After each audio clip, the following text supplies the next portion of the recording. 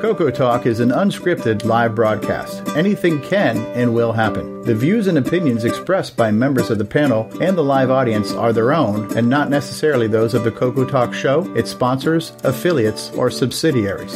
Open minds encouraged, sense of humor recommended. If any off-color comments were made, we're sorry. Hi, this is Dale Lear, designer of TRS-80 Color Baseball, and you're listening to Coco Talk.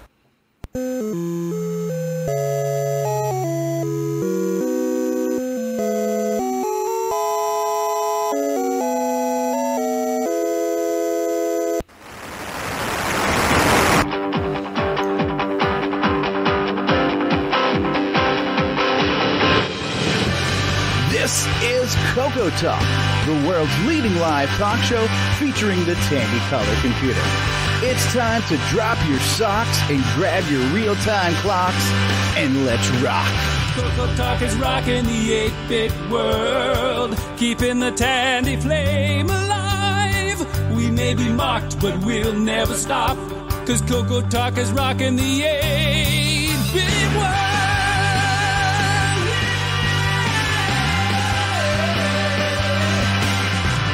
Oh yeah, we're here. Coco Talk episode 140, rocking the 8-bit world, wrapping up 2019. And what are we going to talk about this week, boys and girls? Probably something to do with the cocoa. What do you think? Coco Talk is rocking the 8-bit world, keeping the Tandy flame alive. We may be mocked, but we'll never stop, 'cause Coco Talk is rocking the 8-bit world. All right, we're here. Fred Dufois has joined us on Facebook Live and in YouTube. We got all kinds of people out here. We got Matchy Games, Curtis Boyle, Mark O555 Robotics, and Mark Overholzer, and Mark B, and Nick Marotta, and Ben Drakes. So we've already got 10 people watching us live on YouTube, and the show just started. We've got a panel of people who I will try to introduce in no particular order other than, how about we start with the host of last week's show, Rob Inman. How you doing, Rob? Good morning, everybody. I'm here to answer all of Richard Lorbieski's complaints in real time. you're the complaint RMA department. So that's right. Excellent. He sounds like God. So Rob Inman is here, also helping us host and provide color commentary to last week's show was Nick Marotta. Nick Marotta, how are you, Nick? Hello, nice to see you all. And Rob, I'm glad you're here because I discovered reason number 2 why a Coco 2 is not quite enough. And that would be, yes, well, it is never enough. That would be the RGB patched version of Buzzard Bait, my all-time favorite game. Oh, I'm not even familiar with that one. Yeah, it's not on the standard SD card image. You have to search elsewhere. And there's been a few games that have been converted to use RGB patching for Coco 3, so you get better colors. Okay, well, that's just far out. Speaking obviously, Buzzard Bait was one of them. Speaking of far out, this guy's got enough stuff behind him to give a computer a seizure. But coming to us from Mission Control and somewhere deep inside the Matrix, David O'Connor. G'day. Hey, everybody. G'day. How you all doing? We're doing good. We're doing good. We've just been joined by Retro Innovations. Retro Innovation says, oh, look, Ben has the nicest picture on the panel. That's good to know. So let's jump down to Ben. Is that Ben Drakes from Explore VR? Are you with us, Ben? Yes, I'm with you all. I had a great Christmas. I hope you all did too. Excellent. Well, thanks for joining us. I do have your game, which we can hopefully show in our Game On segment today. If you can tell me how to play it, and hopefully I can get past level 1. That'll be good. So welcome, Ben. Because I'm going in completely random order, I'm not sure who I've spoken to or who I haven't spoken to yet, but I know who I'm going to speak to next. It's a guy who gets things, and a lot of times they're books. You know who I'm talking about. We're talking about Brian Weasler. Hello, Brian. Hello. Welcome. Welcome to the program. Glad to have you on again, our last show of the year. Good to be here. The guy's rocking New Year's Eve. He's like the Dick Clark of Coco Talk. We're talking about Terry Steggy. What's going on there, Terry? Hey guys, how's everybody doing? We're doing good. Above Terry, he's got an apple in the background, and nobody's perfect, but we let him on the show anyways. Mark D. Overholzer. Thank you. I'm running Alien Downpour from Michael Packard, released a couple years ago. Excellent. Speaking of Apple, he works for Apple, and now that the cat is out of the bag and the gifts are unwrapped, he helped me get Christmas gifts for my kid using his employee discount. John Lowry is with us. Hey, John.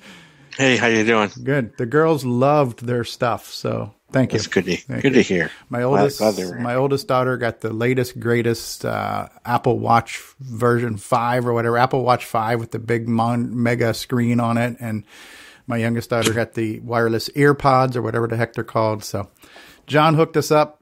My Santa's little helper. Thank you, John. You're most welcome. We have one of the most artistic members of our community, and that would be Ron Delvaux. How are you there, Ron? Hello, everybody. I'm here with my TDP 100 and my Color Computer 3. Excellent. One of the most Australian members of our community, Nick Marentes. Good day. Good day, everyone. Yep.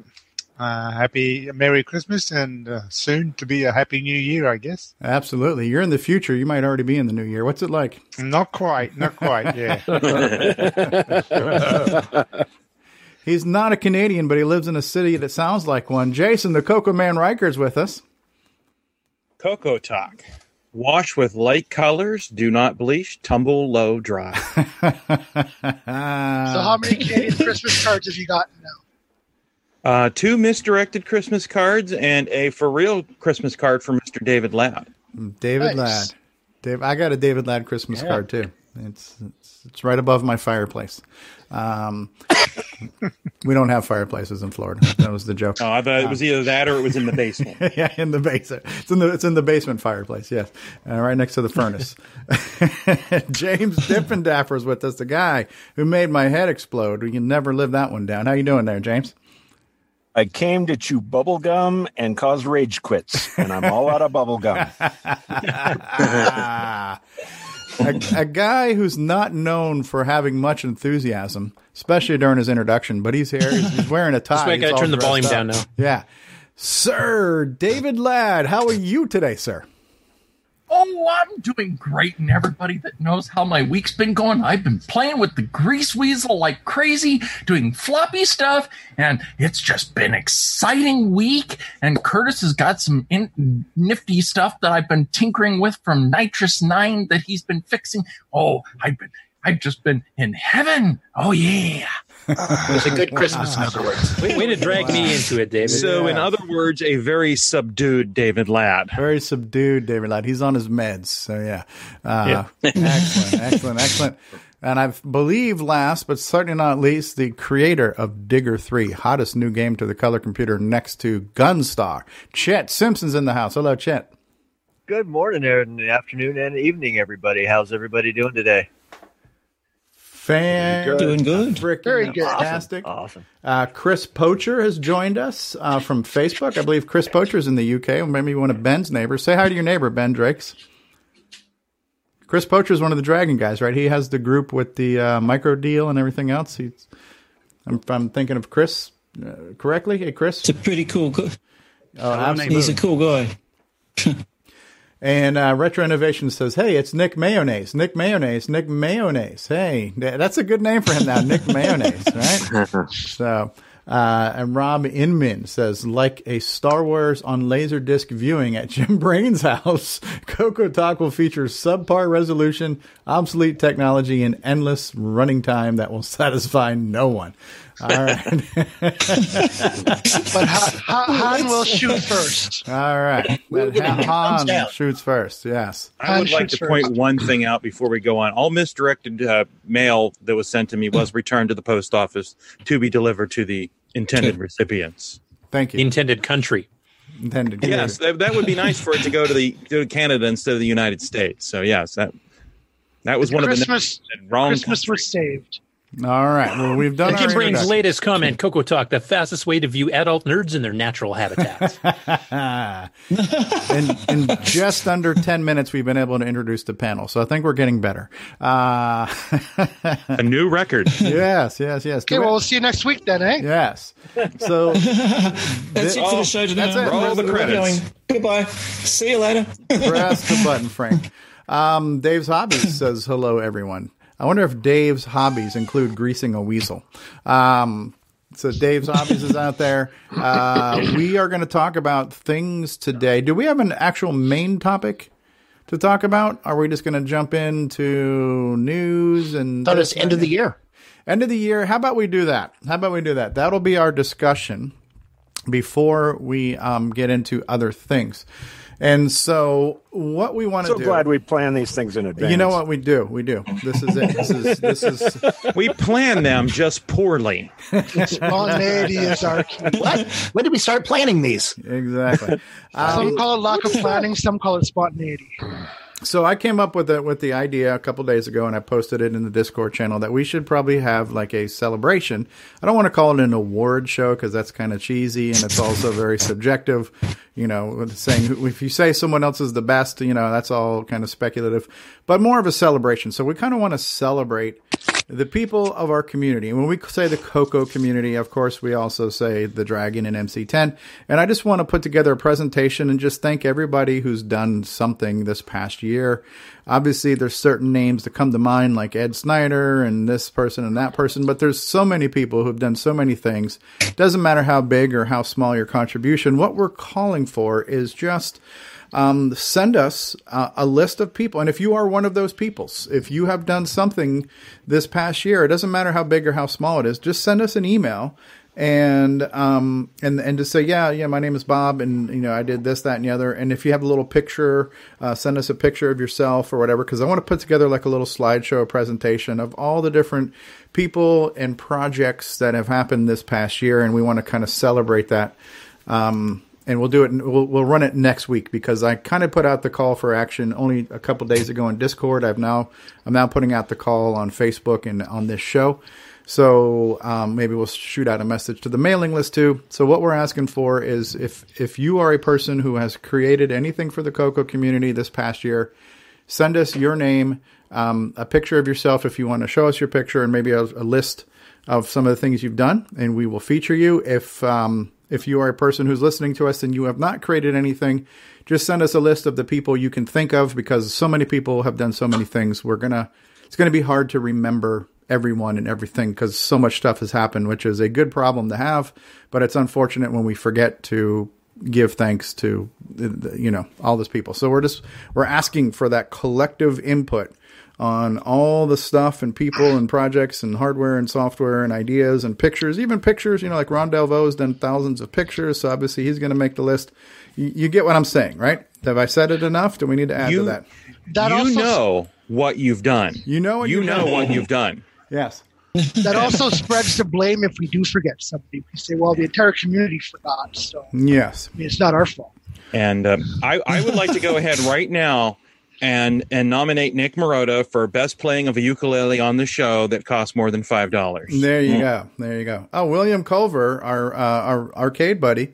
I'll second that. Hey, William on Facebook says 2019 was a great year. Thanks for having me on the show that talked about Vectrex, and I'm looking forward to more Coco Talk in 2020. Thanks, William Culver. Tim Franklin out there. Tim Franklin says, irony, watching Coco Talk live while drinking a cup of cocoa. That is ironic. And Terry Steen says hi on YouTube. All right. So call to action on that. But while we're doing that, do we want to brainstorm? I know we've started a list and we've checked it twice, and that list is going on in the Coco Talk lobby right now in Discord. So there are certain names that obviously come to mind, you know, Ed Snyder, you know, all of our hardware guys, Cloud9, and Richard Lorbieski and Jason Reichard. Who else does hardware? John Strong, 3D printed cases. What else in the hardware category? Coco Man. David Ladd with his joystick adapter and his David Ladd. David Ladd. Sheldon McDonald's been doing a lot of little projects on the Sheldon Facebook, McDonald like with his 3D printed joysticks, you know, is Sheldon also the one who's been experimenting with the various sound chips and writing the software to play the music in the background?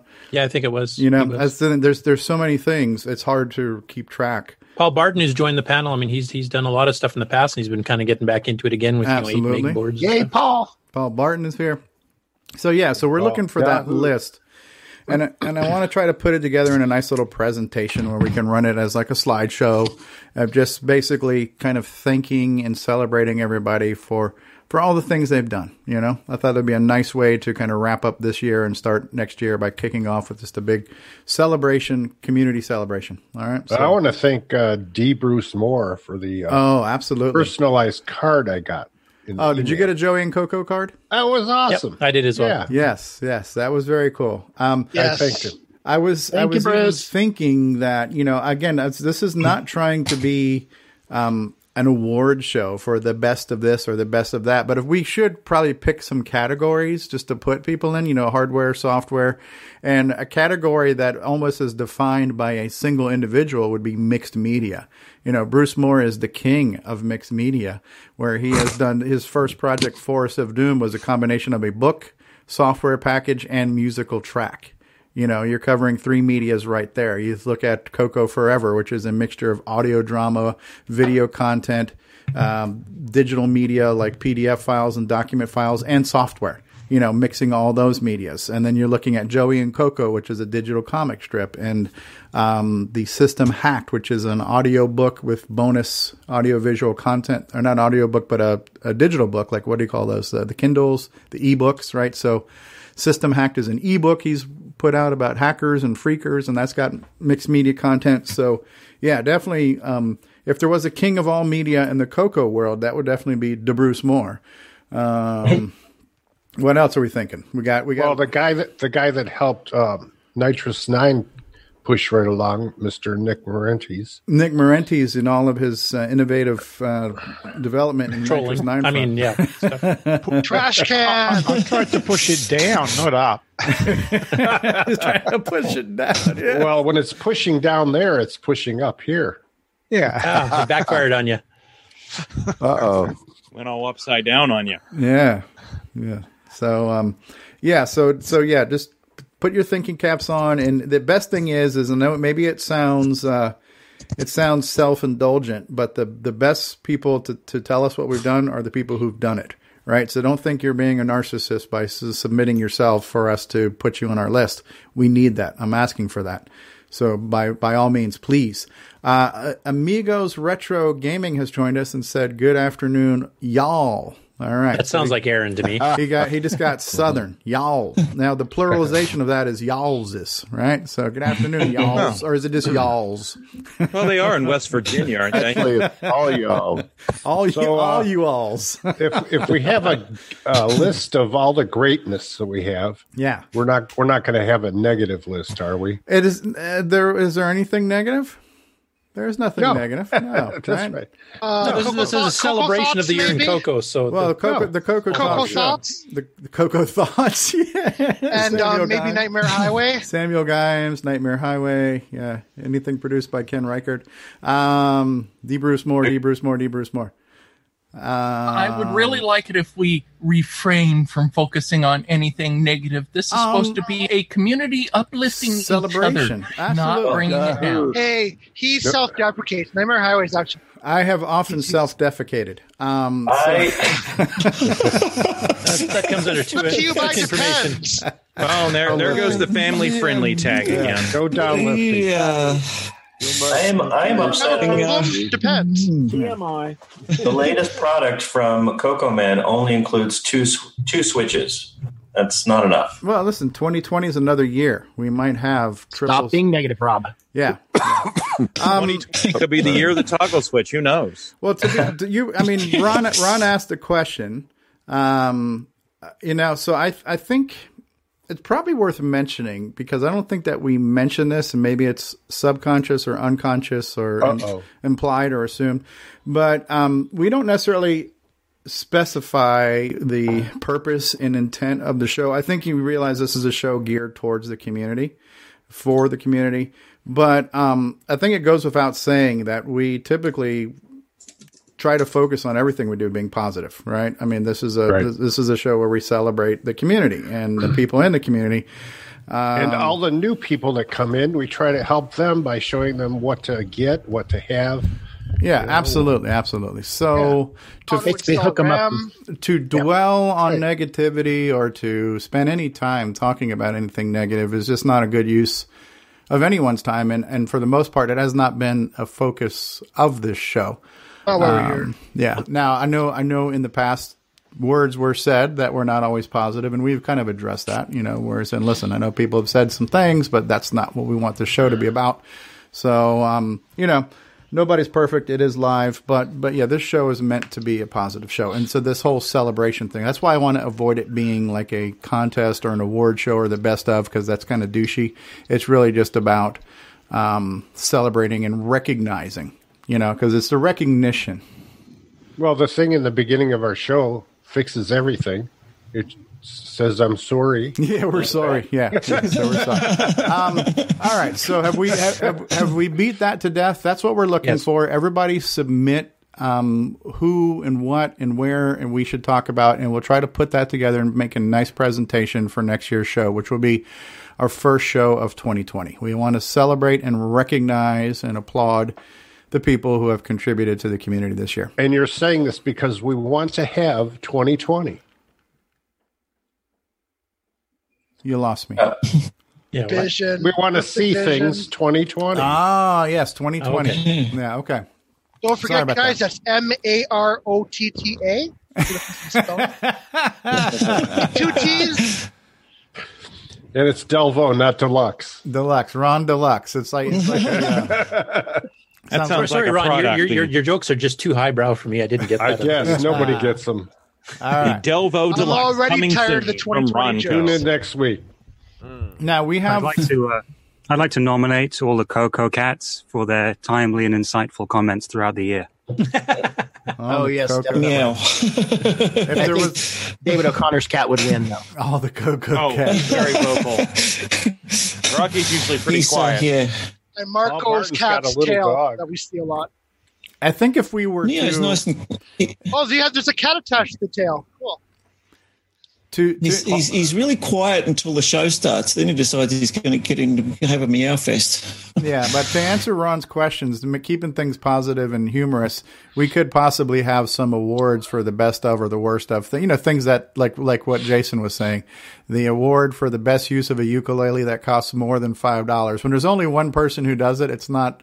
It's kind of okay to say, you won the award of blank. Yeah, but Jason has a ukulele, but it's worth less. Yeah, exactly. Exactly. That's the point. That's the irony of it. Right? It's meant to be ironic. It sounds best under a car tire being driven. So yeah, well, we could probably come up with some topics like that, like the award for the best game featuring Rogue furniture, things like that. So yeah, we might be able to find some, or the worst game featuring furniture, something like that, right? So once we get all the information in, you know what I'm saying. Anyways, all right. So are we moving on? Yeah. So send those suggestions either through Discord or to our email address, which is, Stevie? cocotalk@cocotalk.live for all your email pleasure. Okay. I'm glad you said that, Stevie. I'm glad you clarified. You glad what now?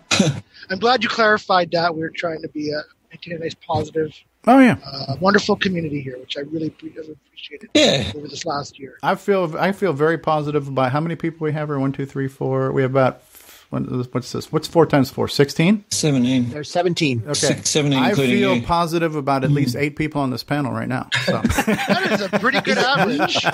Is it me? Did we have 51 shows this year? Did we have and what he's now? muted all the rest. We'll never hear them anyway. So this year of 2019, did we have 51 shows? I think we skipped one this year. Yeah. I'm not sure. We'd have to count that. We can go back and look at that. Well, just think of how many we skipped. I don't remember missing one. Well, as far as actual episodes, you maybe, but we have so many bonus shows too. Like when we do a VCF show, we end up doing like 3 or 4 shows that weekend, and we've had a few programming chit chats and stuff like that. So it's over 50, we've definitely done more than 50 some odd broadcasts this year for sure. But as far as actual episodes, I'd have to do the math, and I'm not good at math.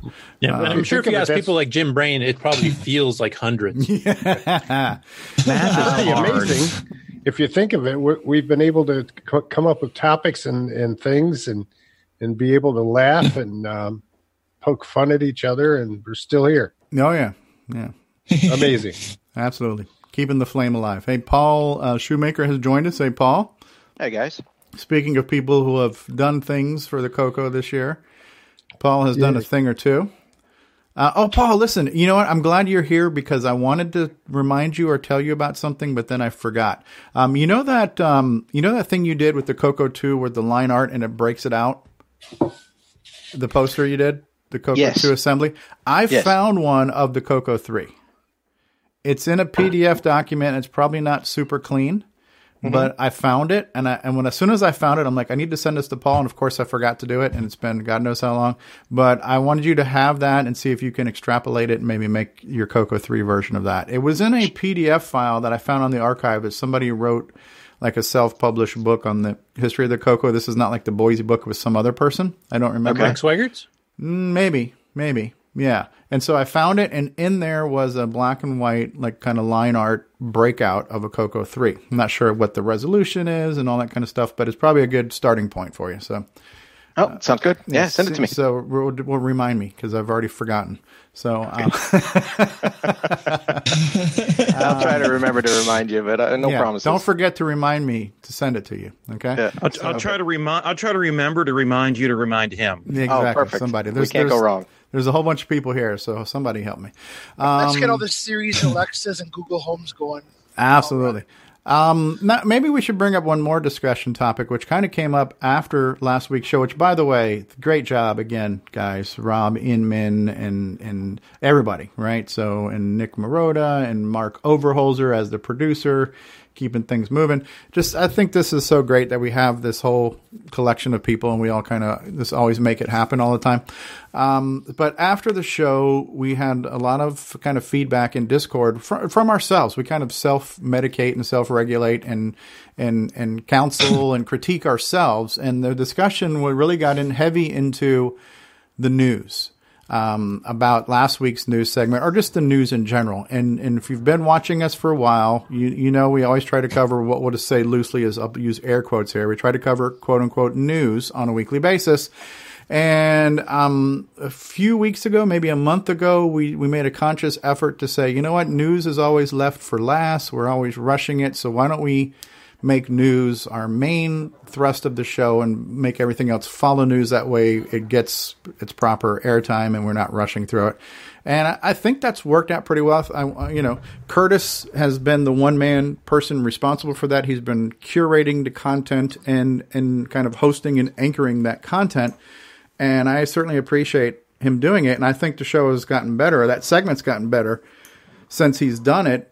Is there a butt coming? Well, that's what I was waiting. I'm going to get fired. Because some of the contents were a bunch of comments came up, so are just notes on that. So I'll just throw some of them out there. Like some of the things said was, well, is it really news if it's already on the internet? If all you're doing is scraping what's on Facebook and rehashing what's on Facebook, are you really providing news? That was one of the comments. Another comment was, maybe things are dragging on too long, or if you're just showing a video, maybe the video is too long. So it's just all feedback and critiques, and we ask for that. We ask for people to give us feedbacks. Not only that, but we're also kind of critiquing ourselves internally about this, or asking the questions or bringing things up.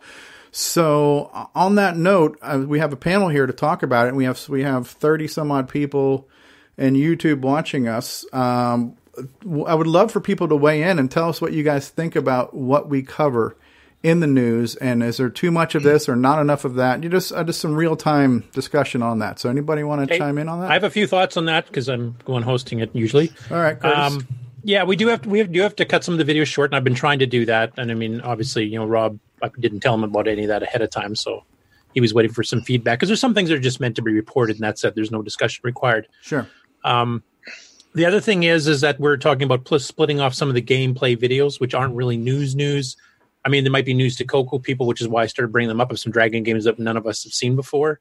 But we're going to move those into the Game On segment, I think, starting today, so that people who just want news can get the news, and anybody who's interested in the game stuff can get that. They get them separately. They don't have to watch both parts. Other than that, I guess from some of the other comments, I mean, pacing is something we just have to learn as we go, and especially when we have guest hosts, that will change somewhat. So that's just, a live and learn thing, and you get better as you go. As you mentioned, I think I've tightened it up a bit since I started too.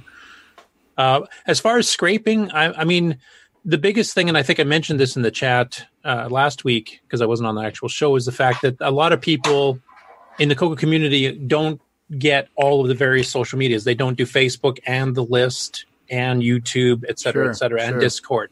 There's a lot of people that don't have all of those. So any of the news that happens there in a particular spot that they're not on, they will never hear about unless we mention it. They won't have a clue it even happened. Right. So for me, that is required that we do that type of news segment so that everybody gets everything. Right. Yeah, I'll second that. I mean, every time I would say I have seen a little bit of what we cover, and I haven't seen most of what you guys cover, just for that reason. So I think the content that you guys cover in the news is really informative, helpful, and interesting. And also, I follow Facebook pretty closely, and I usually catch everything, but not always. And sometimes Curtis will bring something up, and I'll be like, "Oh, I missed that," or he'll cover something that I kind of glossed over and didn't pay that close attention to, because Curtis brought it up and said, "Hey, check this out, blah, blah, blah." I got me interested in it, and I go back and look at it. So even though I've seen a lot of what he's presented, I still enjoy that segment immensely. It's one of my favorite parts of the show. The other thing is, even if you've seen it, it's almost, and especially if you're on the panel or if you're in the chat, if you've seen it, then you might have had to have some thoughts on it. So, it's both to let you know about news that you've already that you haven't seen, but also news that you have seen and you might have had some thoughts on, so that the panel and the people in the chat can participate. Yeah, I don't think it's mandatory for every story, but yes, I mean, if the opportunity presents itself and somebody has a comment, they should definitely come forward with it, and then we can have a little discussion on it. Yeah. Tim Franklin saying, I think the news should have an impeachment segment. I think it should not. No, that's just pandering for rating. Yeah. I was just trying to light the dumpster fires. So here, it's a valid point. If all we were doing was just doing an audiobook version of Facebook and just strictly reading what was on Facebook, that would be one thing. But I think we are trying to do some value add by hopefully having a discussion at the same time, where you're not just reading things off. And not everything is going to trigger people a response in somebody too. I know there was a handful of crickets moments on the news last week where Rob would report something and he's like, "Help me out here, guys. You got anything to say?" And we kind of have to do that, right? We have to remember that this is a show and people are watching, and dead air is not good for content. But if you got nothing, you got nothing. How can I react if nothing has moved me? So that's going to happen. But even if somebody had commented these are terrible news segments, we could have had well, that happened after the show, right? So I don't think there were terrible news segments. No, not at all. Some invite discussion, some don't. Just like news on TV does. Or sometimes it just the news is the news, and that there's nothing to add. Is. But is it quote unquote news when you're reporting something that's from another source? I would say 100% yes, because there isn't a news outlet out there that isn't just rehashing something, unless you're like CBS Live News and you're catching the OJ chase scene as it happens, and this is literally live stuff. It's impossible to be a news anything and not just be rehashing something that the news is reporting something that's happened, and we're news aggregators. What we it's what it is. It's curated content with hopefully, when applicable and when available, value added content and discussions. Like not everybody reads Facebook. Not everybody's on top of Facebook. I think Curtis has done a great job bringing in a lot of diversity. It's not been strictly just Facebook. He's finding things on YouTube that people I don't subscribe to. He's bringing a lot of Dragon games. I actually like seeing the Dragon stuff and seeing games I haven't seen before. So I found that to be great for me. And I'll just say MC10 at this point. MC10 content, Jim Gary content. No, I'm bringing a lot of the Jim Gary stuff. I'm going to move those to the Game On segment because I think that is more appropriate. Yeah, I mean, one good suggestion was, and I think that might have been Nick Marentes. And by the way, Nick Marentes has had a lot of good suggestions that have helped this show. He doesn't say a word during the show, but he has a lot of great suggestions after the show. So Nick, because we do have a segment that we call Game On, where we're going to talk about gaming stuff. So rather than mixing game stuff in the news, we're going to move it to a Game On segment. Now, game announcements, like if a new game gets released or something like that, or there's a huge patch, that's news. But as far as picking like old Dragon games or ports from other computers and stuff that are a little bit older, then we'll probably put that in the Game On segment instead. Mm-hmm. Let's see what's going on here in the live chat. As we're talking, other people are also chatting. So we've had Tim Franklin says we should have an impeachment. We covered that. Mark Overholzer says we're not that desperate for ratings. James Jones says, of course, the way to avoid dead ear on and the like is to not do it live. Not sure you'd want to do that though. No, I think live is actually one of the key parts. You mean like pre-recording the news, right? Yeah. So. Yeah. Pre-record. There are lots of benefits to pre-recording because you can edit and you can polish it and get it just right. But that's not our show. When you pre-record, it's like you're reading from a thing. Sometimes when you read, it's a little mild. You lose spontaneity and you lose the reactions of the panel members, reaction of the people on YouTube and Facebook chat. To respond to the topics, you would lose all of that because it would be but I mean if we were looking for perfection, we would probably take the show seriously. What I have to say means things. That's right. Like I told Jim on the YouTube, it's important. What we do is we do this because it's like a user group. We get to interact. Right. Yeah. People present stuff. Speaking of, and that's what makes our show unique is the fact that we're an interactive show, either through chat or through live panel. That is our differentiating factor. You lose that, and we're no different than any of the other podcasts out there. Yeah. This is what makes us special. Well, everybody finds their niche, right? Like everybody finds what they we're very special. Every episode of Coco Talk is like a snowflake. It's unique, and no two are the same. So. Oh God! And it melts under a dumpster fire, so it's just perfect description. Yes. Chris, as long as we're not special snowflakes. Don't eat the yellow snow. Speaking of Dragon content, Chris Poacher says you need to try Richard Harding's new Dragon game called Tank Commander. Jim Gary is out there. Jim says hi. Hey, Jim. But this is the thing. This is what we asked for. We asked for feedback, and we're getting it, and it's helpful because a lot of this feedback has helped mold the show and shape the show and hopefully improve the show. And Steve, as a dictator, you can take all this in and then just go ahead and do what you're going to do anyway, right? Mm-hmm. You can't impeach a dictator, so we're stuck with it. Thank you very much. Well, the other thing besides our show being spontaneous and live is that we actually evolve. Like we don't just pick one format and we're going to stick with it for the rest of the time. Right. We will actually adapt and change as conditions change. A living organism.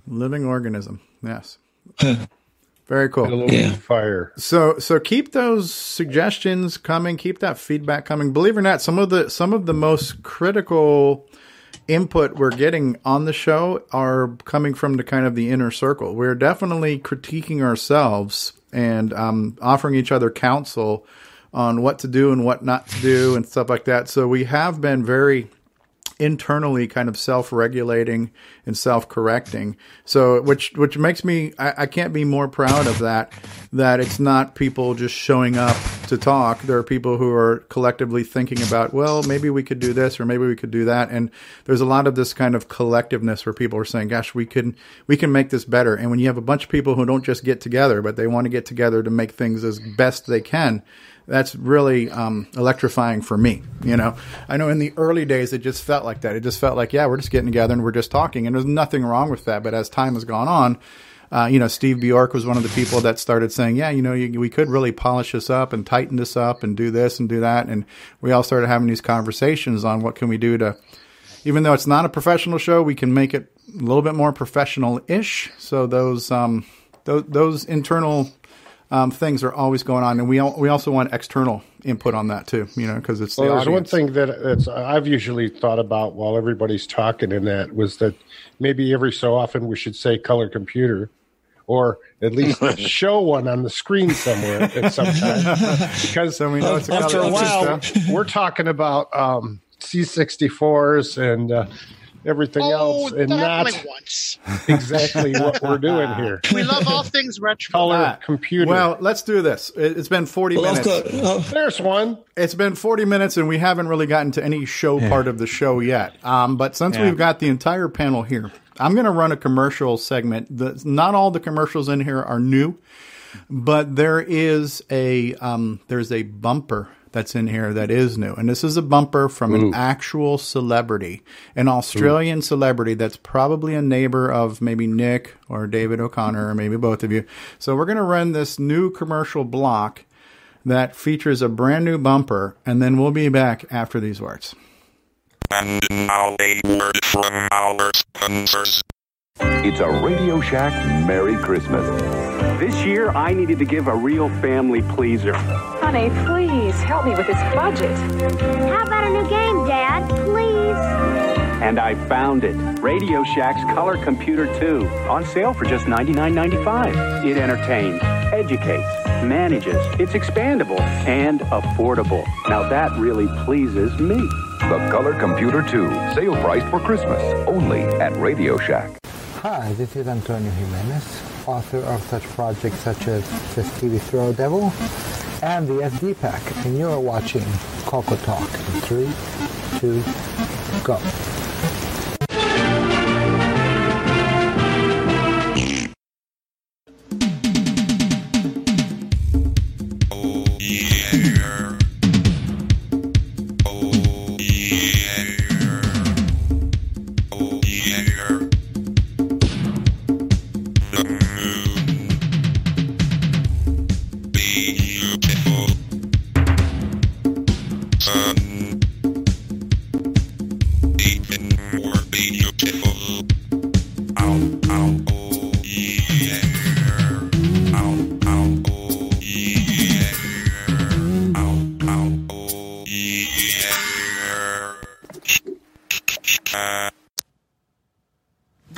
Didn't I? Hello there, it's me, Simone, and I'm here to say a big hello to original gamer Stevie Throw. I don't know if that's how you pronounce your name, but I tried regardless. So if it's not, please insert the proper way to say it now. Now, I hope you're having a fabulous time. Hope you're having a fabulous new year. Season's greetings, all the above. All the way from Melbourne to you, my darling. And congratulations on your talk show, Coco Talk. Oh, my God, that's so exciting. I don't think I'd ever be good at a talk show. I just don't have anything ever to say, ever. Just can never think of things to say. It's just no words ever come out of my mouth. It's just very embarrassing. It's just silence all the time. My darling, I hope you're having a fabulous day. From me to you, bye. Radio Shack, America's technology store. Right! This Christmas, Tandy has a very special offer. A family color computer pack to take away at a very special price. This family computer comes complete with software and costs an incredible $449, a saving of $241.69. It's powerful, educational, and ideal for the young and young at heart. The easy way to start computing. The Color Computer Family Pack from Tandy. Get it while it's hot. Tandy, the biggest electronics store in Australia. Hi, this is Sean Wheatley, and you're listening to Coco Talk with the original gamer, Stevie Stroke.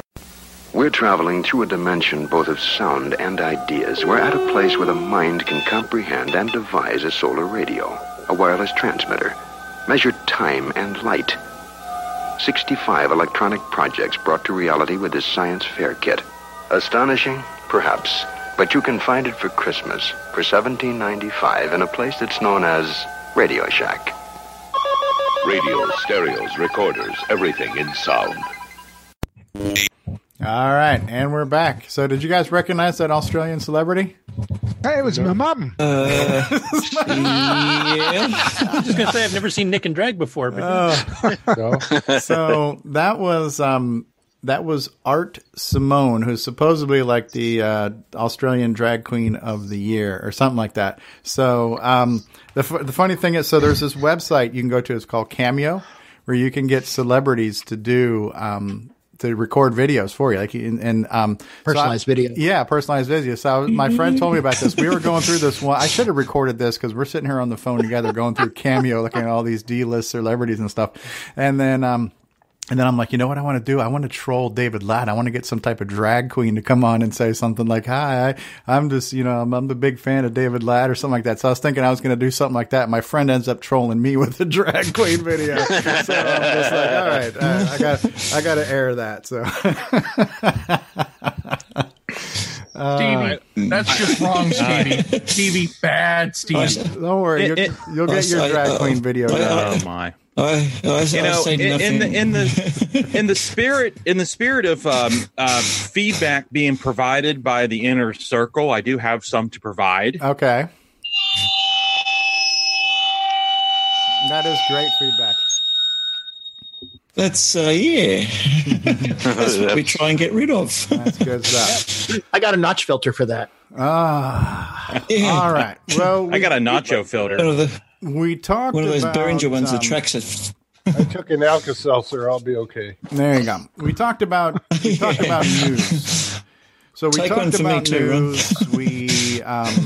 We are inviting more input on things we can always do to improve the news and the content and the shape of the show. But on that note, how about we go ahead and jump in and do the actual news? L. Curtis Boyle, are you ready to do your news? Sure.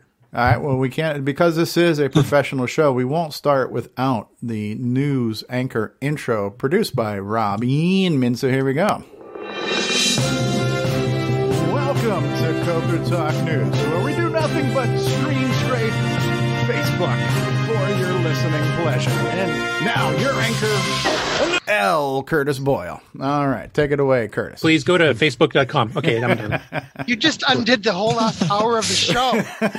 And we're that was for nothing. That was news. We can repeat everything if you like. Oh, I'm supposed to actually do news now. Okay, sorry. Sorry? I've got the right one here because I've got two separate browser windows, one for game. Hold on, let's start over again. Yes. Welcome to the news with L. Curtis. Don't stop sharing, Curtis. I was just doing that because you were not ready. When does the professional part I was start? trying to cover the dead air part. And here Obviously we have, not this week. I think the answer to that is never, but anyway. Right after the end credits. Hey, look at this. We're scraping what's on Facebook. This is CCNN, Scraping the Coco barrel. News Network. I like that. See how good we are after 14 episodes? I mean, 140 episodes? Yeah. Oh, I thought you were going to say 14 beer. We haven't learned anything. 14 episodes or 140. You be the judge. You be the judge. It only the man sounds like we've done talk. 14. That was All right, so it looks like There, we're there looking might be at 14 a picture. episodes of usable content, but that's about it. Anyway, let's get on to the news. On to the news. So a lot of this is going to be or not a lot, but some of it's going to be Christmas themed because, of course, that's what just passed this past week. So the first one here is Simon Jonason released an update to the spinning Santa graphics demo. We saw this last week where he had the the rotoscoping zooming thing, but he actually added some music, multi-track music playing. So Bring it up. Come through. Is that Freedom Rock? Make it big, Curtis. Rotox. Is that like the stuff you inject in your lips? Rotox? It's Roto 10.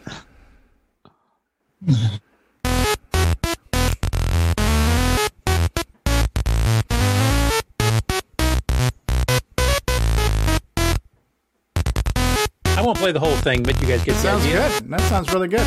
I And love he's got it this, available for download as well, so you can grab it from the Facebook group.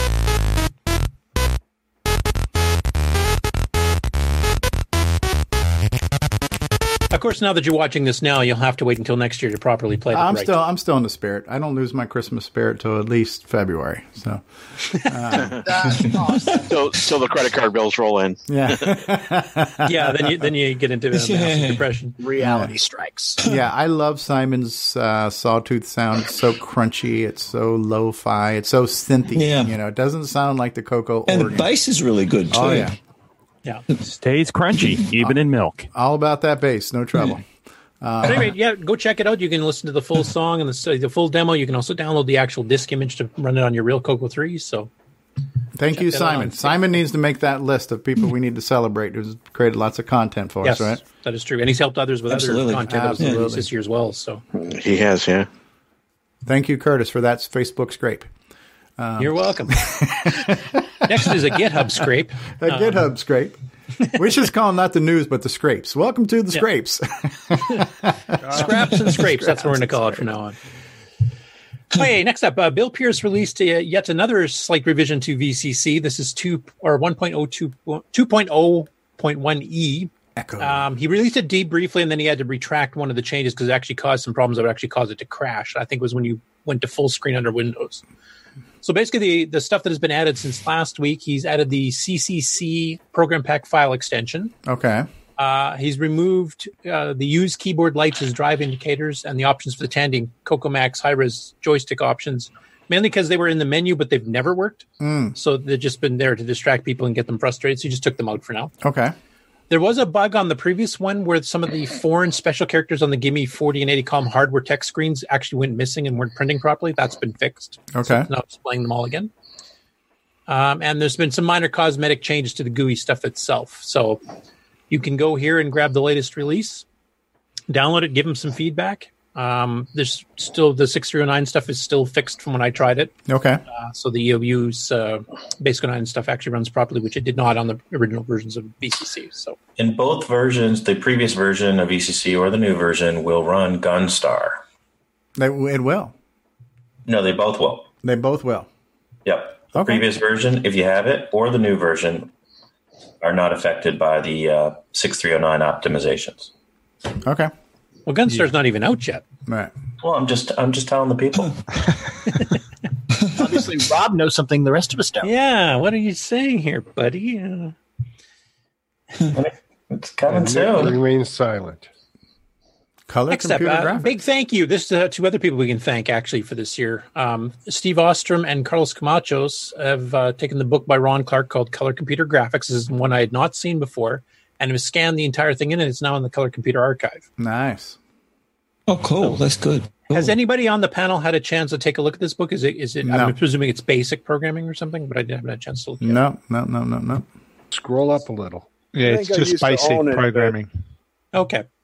How to do And Coco color 1 and video 2, I would graphics presume. with ready-to-run programs by Ron Clark. Okay. No, that's cool. Yeah, I'd never heard of that one. I don't know if that was sold in Radio Shack stores or if that's a third-party thing or what. But Does it have like a a lot of third-party graphs to position stuff?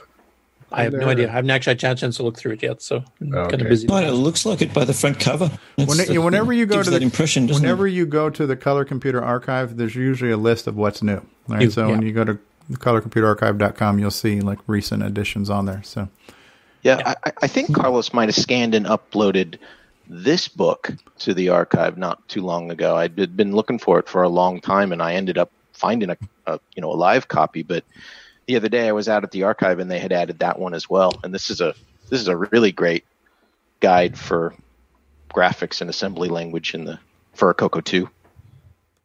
excellent. That's cool. I have to add that to my list.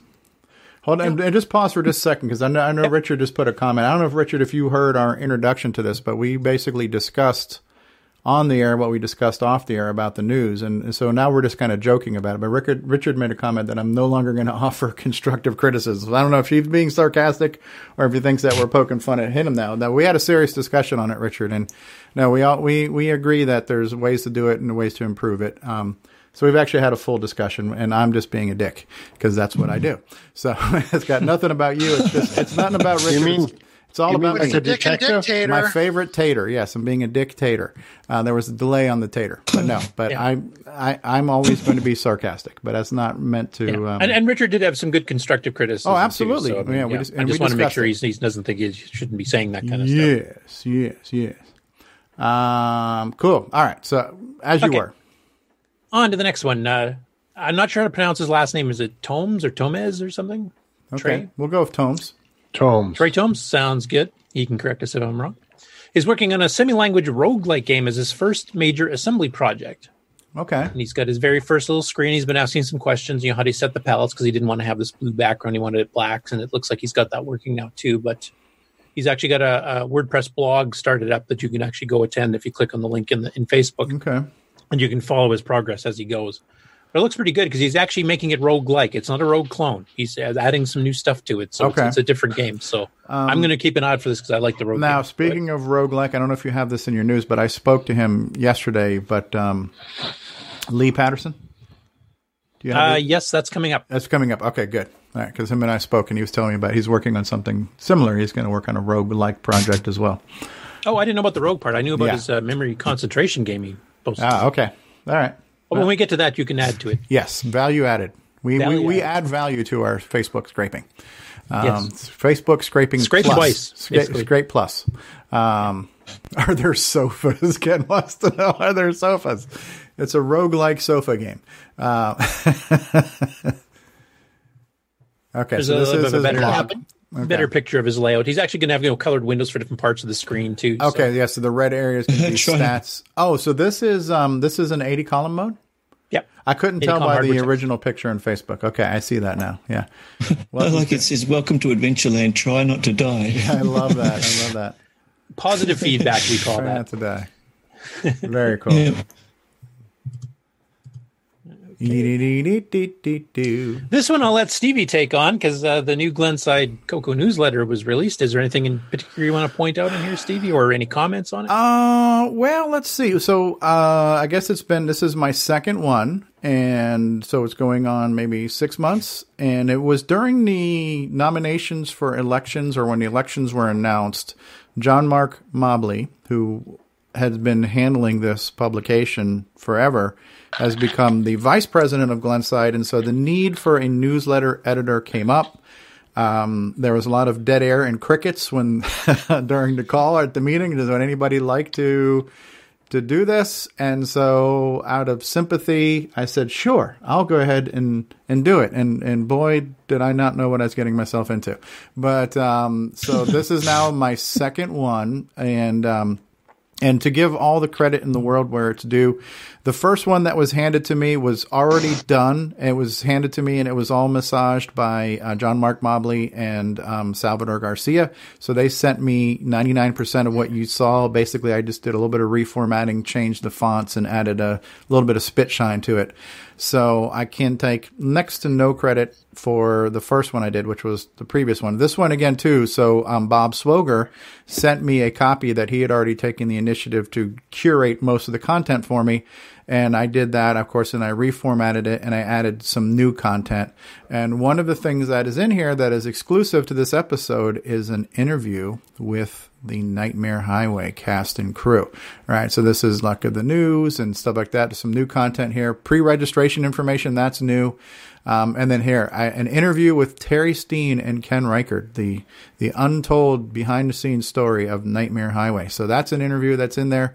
I've also recorded that interview as a video, which I will edit down and will play as a segment on a future episode of Coco Talk. So cool. That's in there. And some information about the bylaws, which are changing, and things like that. So you might want to check that out. I think there's a link to it on Discord. I've posted it on Facebook. So just pause right there. Okay. You see these images here? This is part of a project. Terry Steggy, are you still there? Terry on the call? Terry was here earlier. But so Terry has started a scanning project where he is scanning some personal back issues of so the publication is called Coco 123, or that's what it's called now. These first two pictures you see there wasn't a name for the newsletter. Like I think we've got volume 1, issue 2 as far back as we have right now that Terry has scanned. And one of the opening statements was, "Hey, what are we going to call this newsletter?" So when it first started, it didn't have a name, right? The third picture down is where you actually see, scroll down a little bit more, Curtis. See where it says right there, Coco 123. So I think that's the first time, that the subtitle showed up. The title Coco 123 showed up, and that was sometime early in 1986. The publication started in 1985.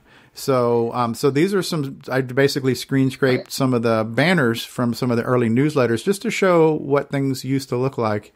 And so, yeah, this publication goes back to 1985. So I guess you can go ahead and I think that's about the bulk of it. So then I got some Coco news, and here I do mention the new Coco podcast, the Coco Show. So I mentioned that they're out there. So they're in the newsletter. So this was kind of a holiday themed thing. So I tried to focus on things that happened, like Christmas Rush was released, and the VCC update, Chet Simpson's Digger 3, right? The Roger Taylor's CD made it, and Paul Thayer's Timberman made it, right? In the Coco VGA update. So I tried to squeeze some news in there, calendar of events that Bob Swoger has compiled for us. And there you go. There's the newsletter. So check it out. There's some more. There's Joey and Coco's in there. That's number 2 of Joey and Coco. So we're obviously going to be behind Bruce. And here's some old artwork from an old holiday newsletter from 1986. This is like a mini Coco Talk right here. Yeah, right? In paper. Yeah, so check it out. Check it out. Without the bad stuff. Right. Yeah, it's a nicely done newsletter. Thank you. You're too kind. It's definitely a group effort. So everybody's throwing in the content. And another call to action. I put out that call before. Send us stuff to put in the newsletter. Send it to us, right?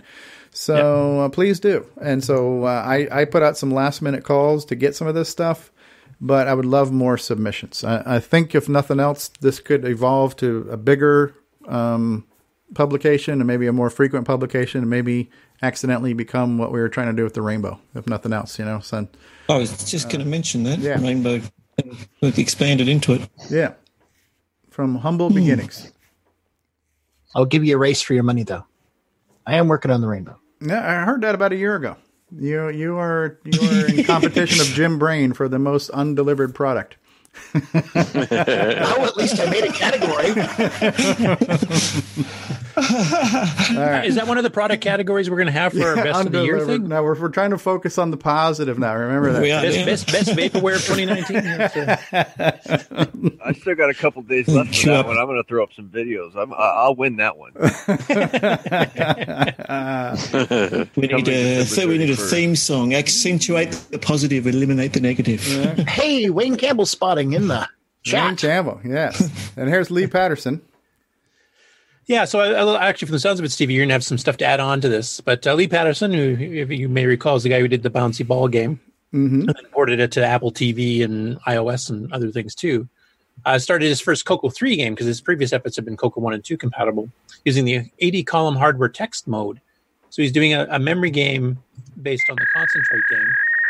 Wow. This video kind of showing me that. Eardrums. Let's have some more fun with text mode videos. Okay. Someone trying to send a fax. Did they make a connection? Sometimes known as concentration. I wrote it in C to cross. I won't play the whole thing. I'll just fast forward a little bit here. 80 columns. He has a pleasant voice. Mm-hmm. The way you play. But there's the actual Coco game screen. Using the arrow keys and enter to flip the card.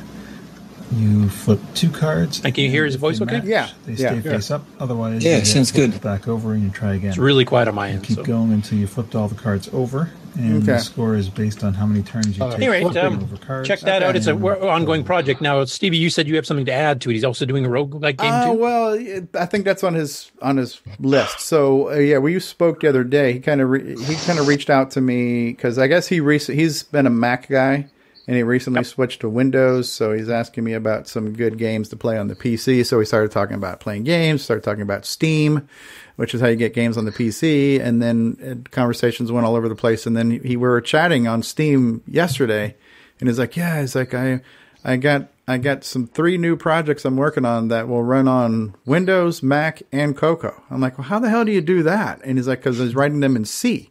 And he's making them to work in screen formats that would work on PCs, like 80 column and 40 column screens and Cocoa 3 screens. So because he's writing them in C, they can compile to any system, and he's formatting them specifically in a way that translates to the Cocoa 3 text screens. And he mentioned that in his projects that a rogue-like game is where he's going to be going with all this kind of C compiling stuff.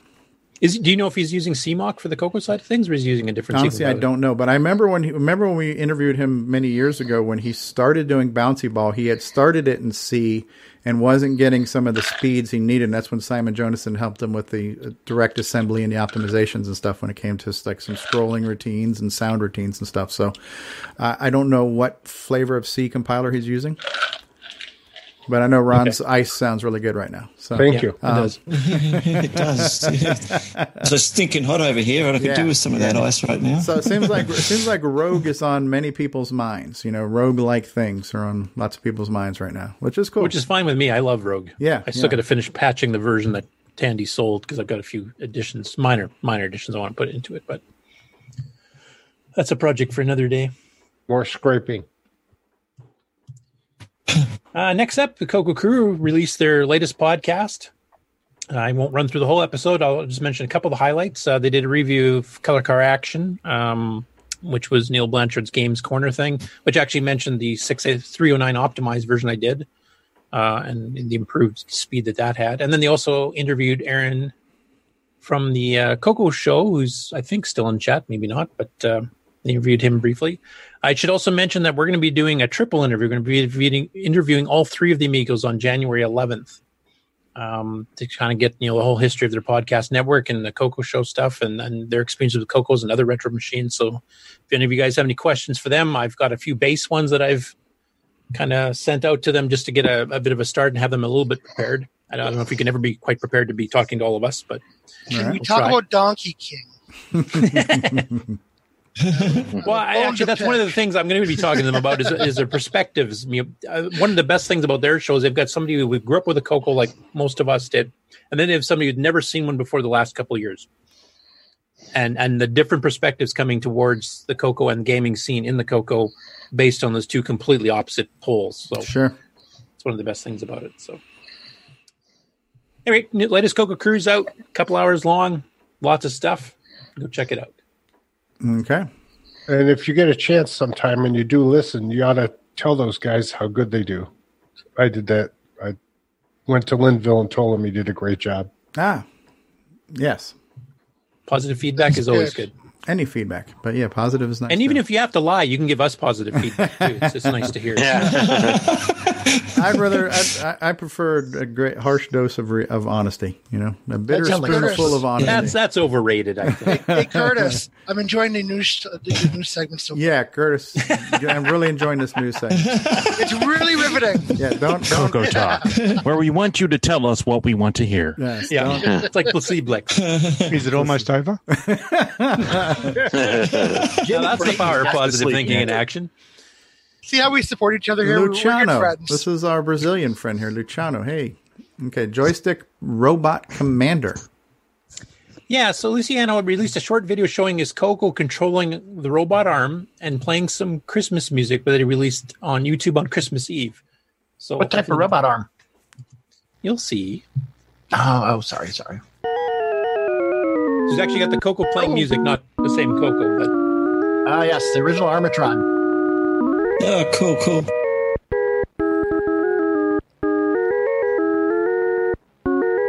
So it's based on the Hot Cocoa project. It was done on Hot Cocoa magazine in 1984. I remember the series that this was based on. There's a Brazilian clone, a bunch of Brazilian clones. Yep, CP400. Is that a Cocoa 3 FPGA in that glass, or is that something else? I don't know what that is. Looks like it. Got quite a nice plethora of Cocoa-related machine. What's that? Plethora, I should say. And very holiday. Now that's a nice Christmas tree present under there, man. That's nice awesome. presentation. That's pretty cool. Yeah. And very appropriately released it right on Christmas Eve. So, and his LEDs in the tree.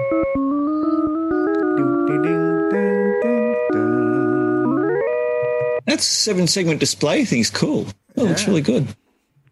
Anyway, that was pretty cool. So go check out there's not too much more of the video, but he's got a bit of an explanation of what he was doing at the bottom. Thank you, Luciano. There too, so. That's nice. It says Cocoa Talk in hex. I'll take your word for that. I don't speak hex. Next up, Richard Kelly. He's been releasing a lot of bits of software he's written here the last few weeks. Released English to Alien Troll utility. We need to make sure Richard's on our list of people to recognize too next week. Yes, I like his little releases he kicks out. He is like prolific and kind of he's kind of like the Jim Gary of the Cocoa world right now. And I think the problem is that he's just so. Even though he's posting his stuff, I'm not sure he's fully getting recognized. I know we kind of show the links here, but again, this is a serious part of the discussion about when it comes to Facebook scraping. We're reporting on this, but I would like to be able to show off some of stuff. And yes, he is posting the disk image, and yes, we should probably try to get these queued up in an emulator and run them. But I've also invited him to come join us, and maybe Saturdays don't work for him. I'd love to have him on to talk about his projects. But I think in one area where we can improve the news delivery is not just only show the Facebook post and the screenshots, but maybe actually run it in an emulator and show the actual program on the show. But we need to get that's better. a good idea. And especially if we can get the original author on to help discuss and talk about it, like we're going to try. And in one such area, I don't know if Ben Drakes is still out there, but we have something that Ben has released. And we want to do that. We want to have Ben share his game with us. Yeah, because we already know Chet will talk about his for sure. So. Need something to fill the dead air. Yeah. Yeah, so thank you, Richard Kelly, for all that you do. And I know we've not really put a very bright light on you, but we'll try to do a better job and show some more of your stuff off. Cool. I agree. Very, very cool. Brian Schubring. Brian Schubring, also of the Glenside Color Computer Club. There's been some talk, especially after last week's show where you guys discussed some MIDI stuff. Some people were asking about some of the old MIDI hardware packs that actually had all three ports, the MIDI in, MIDI out, and MIDI through. Yeah. Because you could do the MIDI out through the Bitbanger, pretty cheaply, just wire up a cable. But this was a hardware pack with an actual hardware RS-232 locked to the MIDI, baud rate, and with all three ports. And Glenside had made runs of these boards before, after the original. I headed that up myself. Oh, you did that all yourself? I did that all myself. I laid out the board. I used Lester Hands or excuse me, Speech Systems board as a template, and I just improved upon it, and I added the all three options for all three ports in that. The Cocoa MIDI Pro was the original one, right? Yeah, I think that one was by Lester Hands. No, Cocoa MIDI Pro, that was the software. But the MIDI Pro. I just remember it was bundled with one with all three ports. Yeah. Rutherford Research, right. Yeah, he had three options with just the out, or out and in, or out in and through. So he had the three options originally. I actually took a look at the I think it was you that put it out, that PDF for the instructions for on that, on how to utilize some of the addressing and stuff on the MIDI pack. Which that wasn't me, but sure, I'll take credit for it. Well, maybe it was, or was it Alan? Maybe it was Alan. Might have been Alan, yeah. Yeah, might have been Alan and all that. Because the addressing is pretty much the same across all the boards and all that, which is what FF60, I think, and 6P or something like that. Anyway, but yeah, there are things in the works. Yeah. Now, basically, you put this post up, I think, to gauge the interest. Is there enough interest for you to make the boards at a decent cost? You had to have, I think, 15 minimum made. Yeah. So you put this post up basically to get how many people are actually interested in buying one of these. How has the response been so far since you're actually on? Well, I could probably count on almost two hands now. Excellent. Excellent. In that. And, originally I was going to do a run of 15 boards in that, but actually, I am working with someone that's going to produce the boards. Okay. And there will be details forthcoming on that one. Will there be a real-time clock on this board? Hell no. Gotta help keep MIDI time. But it'll keep its own time. It's got its own. It'll have a clock, but not a real-time clock. Okay. All right. And then, if you're gonna make any new design, all new designs should include a real-time clock and a minimum of one sound chip. No. I see that Brian Weasler is on, and we've been communicating a little bit. He wanted to have that the schematic and whatnot because he wants to possibly build one himself, since the schematic is out there in the public. Mm-hmm. And that. I don't know if anybody remembers Mike Carey, who I honestly don't know if he's still living, but he lives out in Prospect, Tennessee. And he was the third party of the Music Men, which is me, Mike Knudsen, and myself way back then in the 90s. And we used to have all this equipment and whatnot and put together. And he actually did the conversions of pianos into MIDI pianos using special solenoids underneath the keys. Oh, wow. And that turning them into player pianos where they can be played? Yeah, exactly. Oh, wow. And exactly. I talked to him about 8 years ago, I think. So I'm pretty sure he's still around, but he's kind of kept himself somewhat secluded because he's real busy. And that, and he's had some brain tumor issues. He's had surgery in that on that. That was like about 15 years ago, I believe. But anyway, he actually had a couple Coco set up. I think one was a Coco 2. But he actually built it into the computer, just wired it underneath the board onto the direct bus net. That way there was no actual physical hardware to plug into a cart. You just simply had the connectors there, and that made it part of the computer. Almost like an MSX, because there were certain MSX computers that had MIDI ports in them too, because they were really geared toward. And the Atari ST, also have MIDI ports in there because it was very like studio centric in that respect. So the Ataris had cool. Fantastic MIDI timing. The MIDI timing on the Ataris was better than some of the MIDI timing on some of the Windows machines, even of today. Yeah. Does Coco talk in hex? So I can contribute, guys, every once in a while. Hey. Come on. You did a great job. There are, I guess we'll officially say that there are plans. Okay. In that out there. Official word will come out once the design is finalized. A few tweaks and stuff being done, but it's going to be kind of. And do you have the price worked out yet, or does that depend on the design tweaks? No, that's what we're trying to keep the cost approximately about where I kind of figured it. You know, I did a basic cost analysis, and all the parts, and then of course the normal rule of thumb multiplied by 3 to get the approximate price for the labor, the parts, and for getting it out and whatnot. So, but that. So this will. Oh, sorry. I was going to say. So this will basically work with all the existing Coco 3 MIDI programs, I guess, like Lyra and stuff like that. Yeah. It's actually a redo of the Coco MIDI Plus board, which. I wonder if thought he was going to have it under his tree. No, I actually took some photos of this for my accomplice so that he, the board and all that. But this is the actual one. I never kept one of the ones that I built for the club and that. And, it's just like the club, no gold fingers, it's just a tin. Okay. And that, and the new one, of course, would be with the gold fingers. It would be more reliable. It's going to be kind of like a cross between this one and a couple small changes in that to more modern components, but probably no SMDs so that it can be easily worked on. So you're going to have a finance department? Finance department?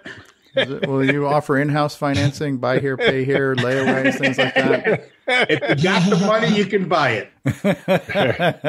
Finance for 100% cash.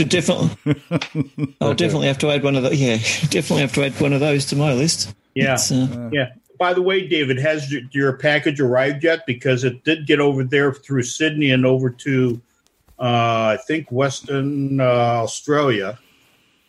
It's in Melbourne at the moment, I believe. It's just been processed through customs, so it's still on its way. But it is on its way. It should be here on Monday, I think they were saying, tomorrow. Yeah.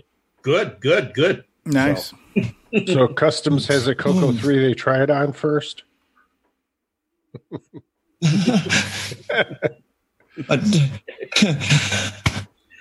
Anyway, so that's what's going on. Okay. So there. Okay, well, keep us posted on like when you guys get it actually ready to. Yeah, it's a go ahead project and what the final price is going to be. Yeah, exactly. It's right. Still an analysis and whatnot, and. So I put out an independent survey, and unanimously it was agreed that there were not enough channels in Discord already, so we've gone ahead and added a MIDI channel there. So if you want to follow the progress, just go to the hashtag MIDI channel under hardware in Discord, and which I started off. Yes, you did. And I got some Wallaby licorice. Wallaby, crikey! Did you clear that with standards and practices through Jason Reichert? No, this particular product is through Spain. So just before we move on to the next news item, there's been a few comments and questions in the live chat.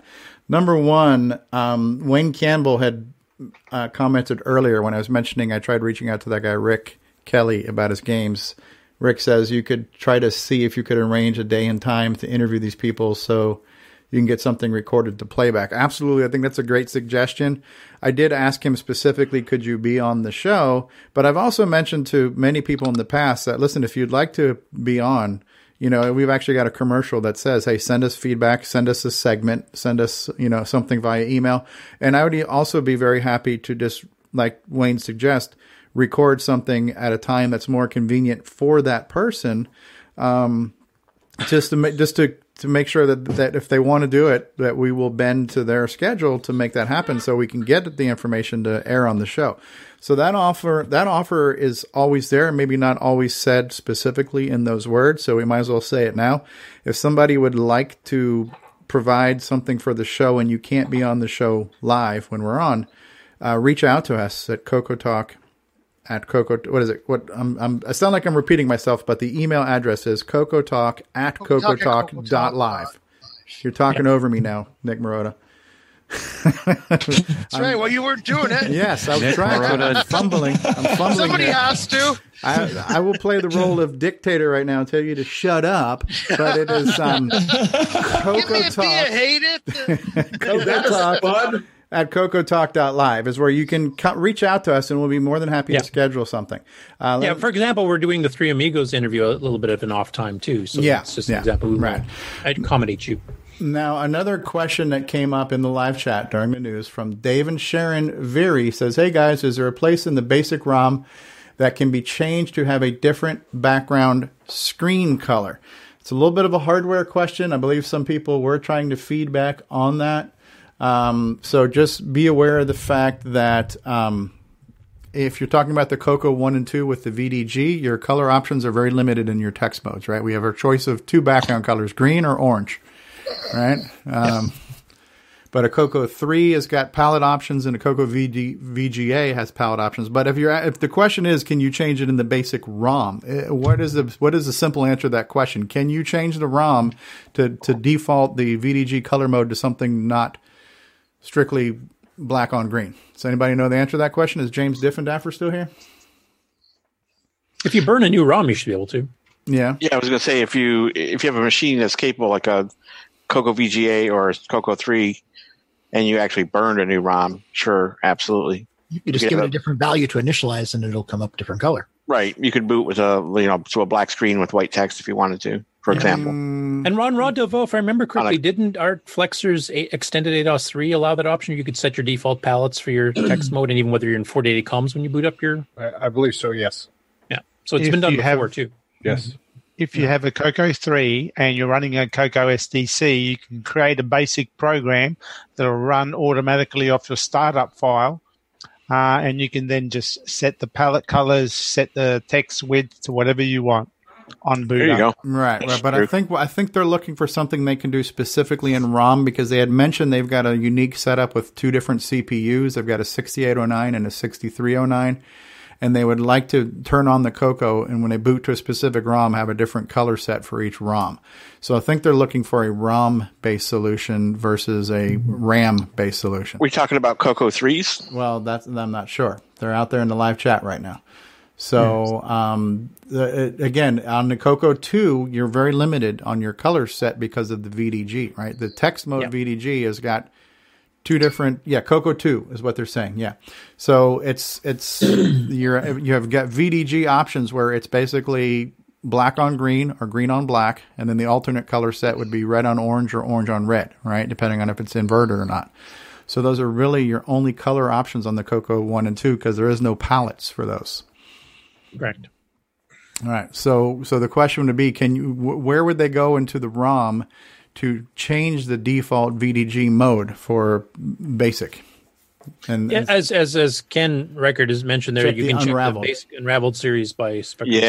Online. I can tell you it's in the front door there. It's just like one of the first things that gets set up. Yeah. So if you go to the just look for anything storing to archive. FF22, that'll control the color set. Yeah.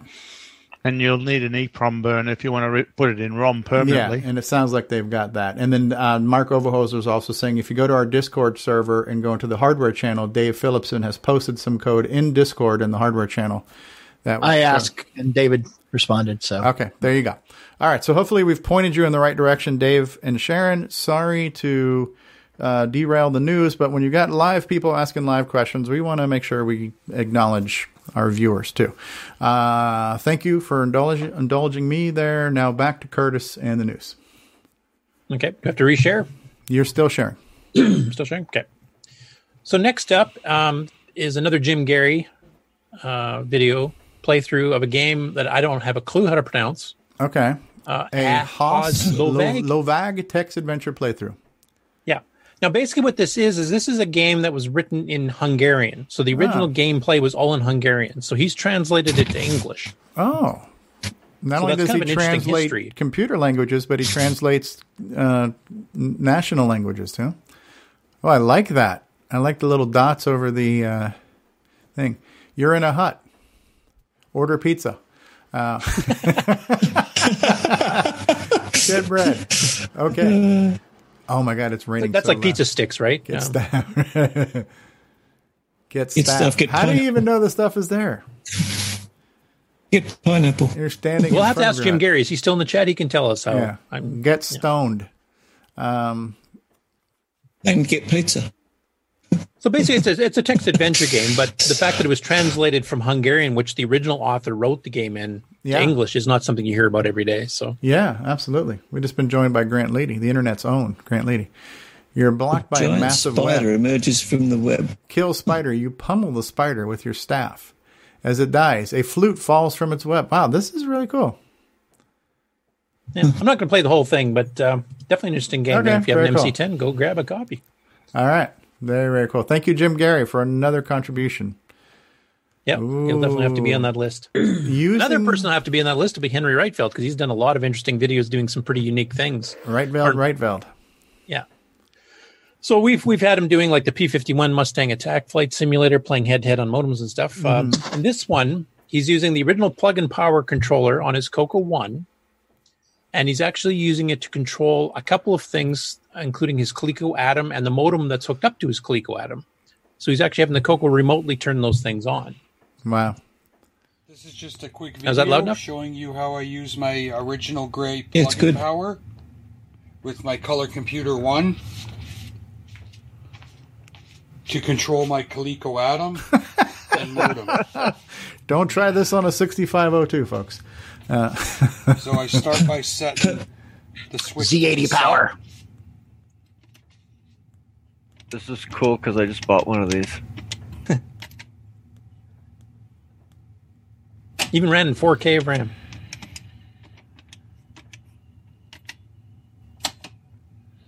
So he's I want to use it to control one of those things that shoots treats to your dog. Did I just hear somebody snore there for a second?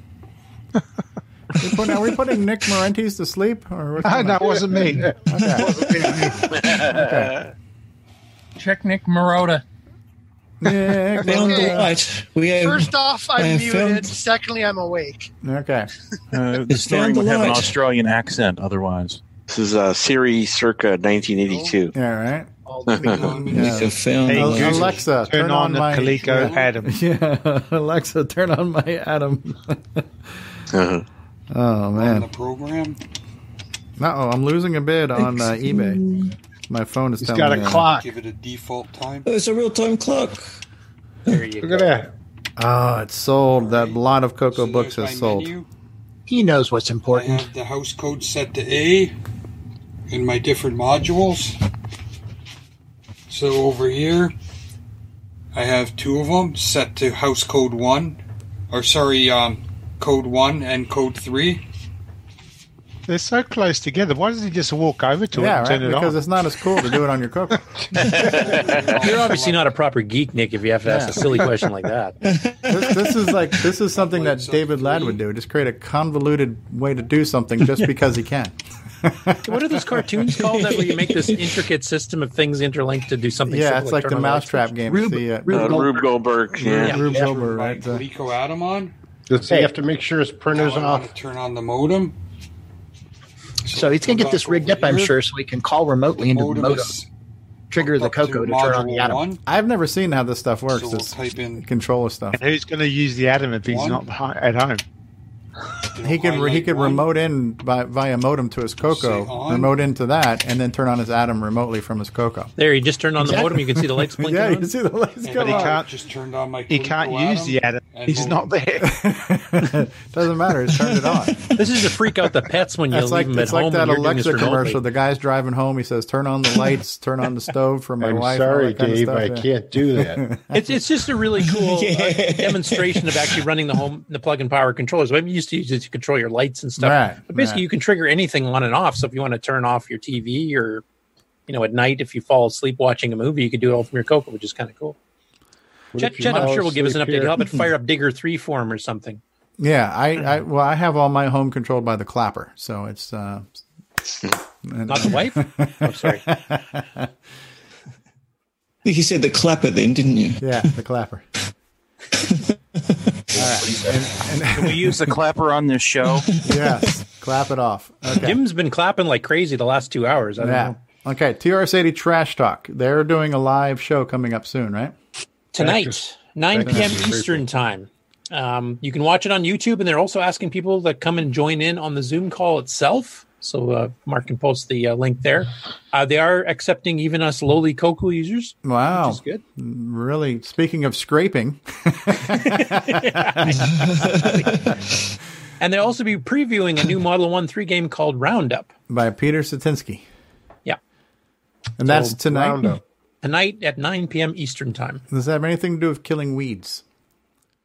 I was just going to say that. You beat me to it. That's what they call the weed killer Roundup. So, yeah. All right.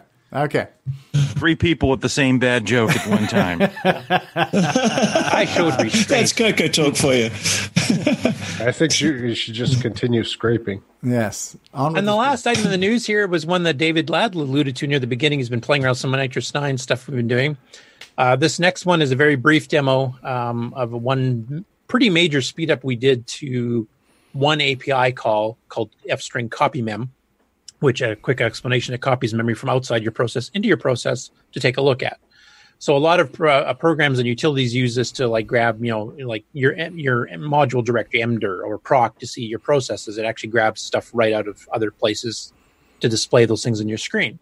So we sped up the 6809 version, and it actually sped up more than I was expecting. I was expecting maybe 50%. It's actually several 100% faster. It's almost close to the 6309 version. So the first version here will show you beta 4, or if you've got the 3.30 distribution, how fast proc and EMDR run normally on 6809. Wow, it's not very fast. Yeah, pretty slow. So the improvement we've been doing will be part of the beta 5. Wow, that's faster. And you can use this for like grabbing graphics out of other programs. So if you're trying to like get put buffers, you want to steal some graphics out of Thexter or something like that, you can do that too. So Echo. It should help with quite a few utilities and stuff later on. Who's introducing an echo? Yeah, who's echoing? Sounds like a different person echoing. It does. Oh, stop now. Brian? Yep, go on. That might have been me. Okay, thank you. You made Curtis sound more manly. That's probably the first time anybody's ever said that. Yeah. I almost think I got hair in my chest now. Now say Nightmare Highway. Nightmare Highway. And that is the news for today. The rest of the stuff will be on the Game On segment. All right, well, let's wrap this up with the same professional little piece we started off with. All right, ladies and gentlemen, that concludes Coco News with L. Curtis Boyle. Very cool. Thank you, Curtis, for doing that. No, good stuff. Very, very, very good stuff. Thanks for all the false positives. That's good to hear. Did you have music under that, Stevie, or is it? I did, okay. but I'm not sharing sound. I wasn't sharing sound because Curtis just finished sharing. Okay. I was going to say I have to write some music for you. Okay, so we're going to take a brief commercial break, and then we'll come back with the Game On segment. And Ben, are you still with us? Ben Drakes, Explorer VR? Hi, CV. Yes, I'm still here. Okay, when we come back, how about we start off with your game since you're here, and you can maybe explain to me how to do it, because I'm not very smart. I'd be happy to. All right. And then we'll do chats after that, and I'll just throw in the other ones as a trailer. Sounds good. All right, so we're going to start off, and let me go ahead and turn on my sharing again so you guys can all enjoy this. But Sure.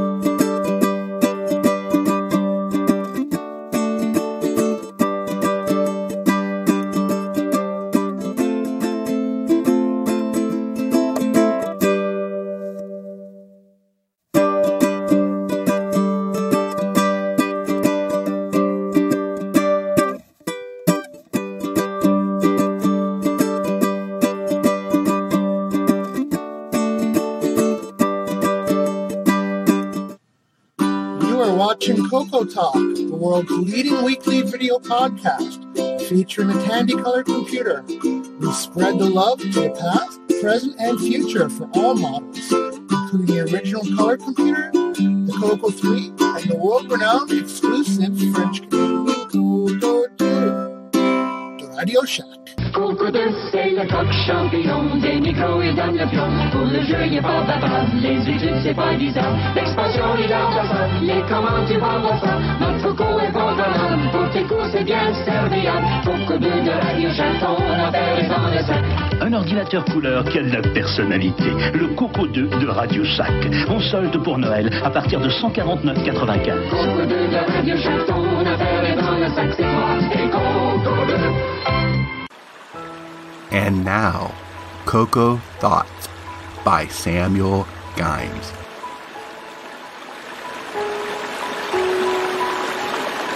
If you're using your color computer in Quebec and it stops working, is it now a Coco won't do? 8-slot MPI, floppy drive, Coco SDC, Sound Speech Pack, Orchestra 90, RS-232 pack, modem pack, Super IDE. You start adding all those together if you want them all usable at the same time. Well, guess what? You just went over the 4-slot MPI.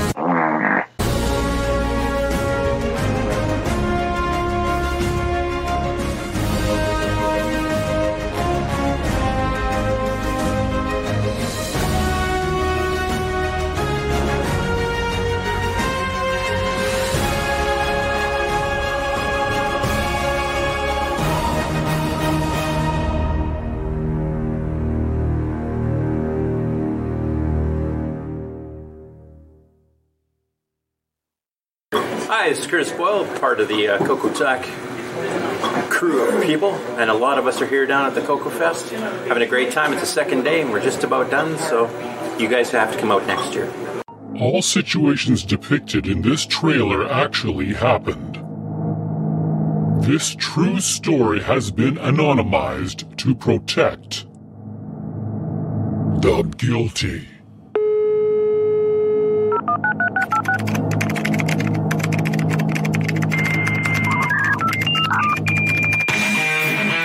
Starting in the dead of winter, a group of bored teenagers blew stuff up, learned code cracking, learned phone freaking, hijacked and hacked. No system was safe. No one could catch them, or so they thought.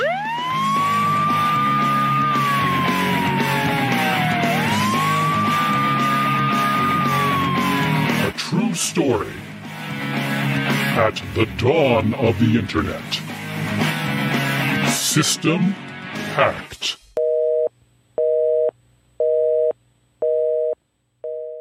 We now return you to Coco Talk. All right, everybody, get ready for Game On, the gaming segment of Coco Talk, where we talk about Coco games.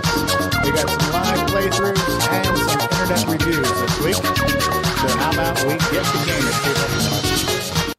All right, and here we are. We are in a segment that everybody loves, the Game On segment, where we're going to talk about Coco gaming. We got some Coco games in the background right now. It looks like Jason's got Nightmare Highway going in the background.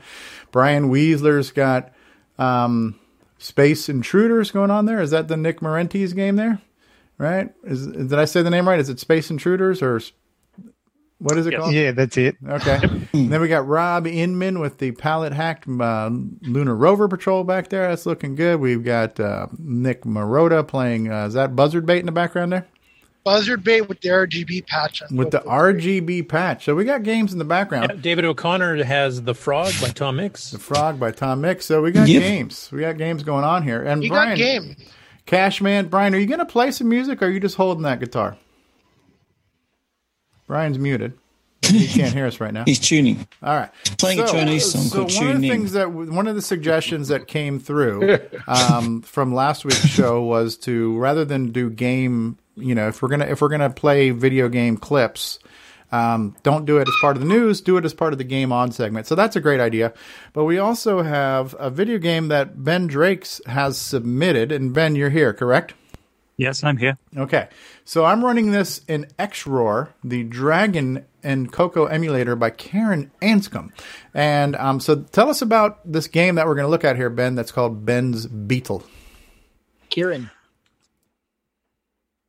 Okay, well, I don't know if you have a variant of this in your part of the world, but Beetle is a traditional British game. It's a family game. I should explain how you play that.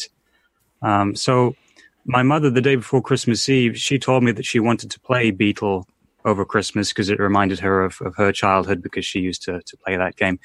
So you'd all sit around a table with a piece of paper and a pen, and you take it in turn rolling a dice. And the aim of the game is to draw a beetle before anyone else. But you have to draw the body first, and for that you need to roll a 6. Once you've rolled a 6, you draw the body of the beetle, and then you're waiting to get either a 3 to draw a leg or a 5 to draw a head. Once you've drawn the head, if you roll a 4, you can draw the antenna. And if you get a 1, you can draw either a tail or eyes. There are variations on the game. Okay. But my version doesn't have wings or a tail, and the 1 and 2 do something else, which you'll see when you play the game. Okay. Ooh. So, yeah, all right. So that sounds like, and Ken Riker just mentioned, too, that there is a game that we played with plastic toys that was called Cootie, where you had to put bugs together, but I didn't know the rules of Cootie. I know when I was in grade school, I used to get the Cootie sometimes, but... That's right. That's the same game with a different name. Okay. Yeah. Okay, and because I never played the plastic toy game, I didn't know that there were rules to that. All right, so this is called Ben's Beetle. Now, it's asking for 4 players. Is it mandatory that we have 4 players in the game? No, you could play with 2, 3, or 4. If you only had 3, then when it asks for players 4's name, then you just hit return. What's the minimum number of players I'm going to need to do here for this demo? 2. Okay, so we are going to do Nick Marotta and Nick Marentes, and we won't know who's who because they're both Nick. You're trying to crash my game. Finally, the battle is on. I'll be the one who wins, and Nick Marotta can be the loser. And then we'll do David Ladd and David O'Connor, and we won't know who's who because it's David and David. So, all right. So Nick M. So now to roll the die, what do we do? We just press a button. Yes, just hit return, and it will roll the die. And it should be a random number between. Okay, you rolled a 6. So Nick Marotta, and now so the 6 is the body. He's got lucky. Yes, he got a body. Okay, so now that was Nick Marotta. Skill. Now it's Nick Marentes' turn. Roll the die, Nick. Spacebar maybe. Okay, Nick, you rolled a 4, and what does that get you? Nothing. Nothing because he doesn't have a body. You have to do the body first. Okay. Good going, Nick. And this is okay, David. The other David. You're gonna roll your die. Dave's not here, man. So until you roll a 6, you're screwed. All right. That's correct. So you're going to keep... Go ahead. Unless you roll a 1. If you roll a 1, then you have the option to go for a risky roll. So you get to roll the die again. And then if it's evens, so 2, 4, or 6, then you'll get the body part that you need. If it's odds, then all the other players get the part that they need. Ah, so that's the variation. That's what I've added to the game. Ah, okay. So we've just gone through one round, and so far Nick Marotta got lucky. He rolled a 6 on his first try, so he's got a body. Skillful. Okay. No, that was me. That was me. Somebody rolled. It's all in the wrist. All in the wrist. All right. Let's see who gets their beetle first. So it's also visual. Oh, we have. Go ahead, Marco. This kind of reminds me of like playing Hangman, where you have the word you have to guess and then, the character is drawn, except it's using numbers. Same type of concept, though. And Ben, you mentioned this is your very first game you've ever programmed, correct? This is my first ever completed game, yes. So I'm very happy that you guys are showing it. Thank you for... Very cool. Yeah. All right, David. I'm not sure which David this is, but it's one of the Davids. David, roll the die. You rolled a 4. Okay. Nickem. All right. And so we have a comment in the live chat, too, from Rob Inman. He goes, Ben's Beetle has digital to analog converted sound, just like Nightmare Highway. So regarding the sound, you may notice there are 2 tones, and maybe that's slowing it down a bit. I will look to see if I can speed it up. The second tone is either high or low. It's high. Which it was there. Ah, look at that. So what is that? Sign. Is that an arm he just got? That's a leg. A leg. Okay. Which if you're a beetle, I guess that's the same thing. Yeah. They don't differentiate like we do. That was a low tone, which means it wasn't good for. So high tone is good. Gotcha. Low tone. That's like a raspberry. Mm-hmm. So we've got 4 players here, and we're building 4 beetles. So we should have John Paul, George, John Paul. Okay. Ringo. Oh, somebody rolled a 1. Do we want to go for a risky roll? Yes. I recommend that because if it's odd, then all the other players will get a body. Yeah. Which will speed things up. Tim Franklin's asking, is Nick M's beetle a dung beetle? And which Nick M is the question? Oh, so you'll need to press Y. Don't press any of the key. Too bad. So that gives everybody else a piece that they were missing. That's right. That'll speed things up. So you have to keep track on what people have. So this guy got a head where he had a leg. Everybody else just got a body. Yeah. Now the game changes once you have a head, because if you roll a 2, you can now nibble at another beetle. So you could take away Nick M could eat David's body. Evil. We gotcha. So you're saying this game is promoting cannibalism amongst beetles? Awesome. That is just straight awesome. But the game also keeps track of how many times somebody nibbled you, and then it displays that at the end of the game. Oh, so you know who to punch. I'm slightly less comfortable playing this game now. Yeah, you rolled a 2.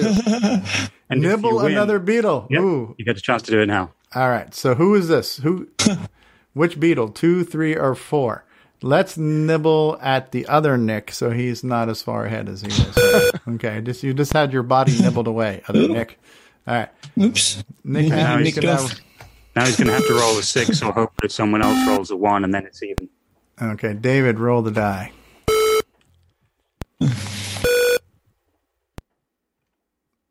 The other David, roll a die. Nick M, roll the die. And so right now, Nick M, the first Nick M, is in the lead. Yeah, that one's mine. Yeah, you wish. You wish. Oh, he got his antennae.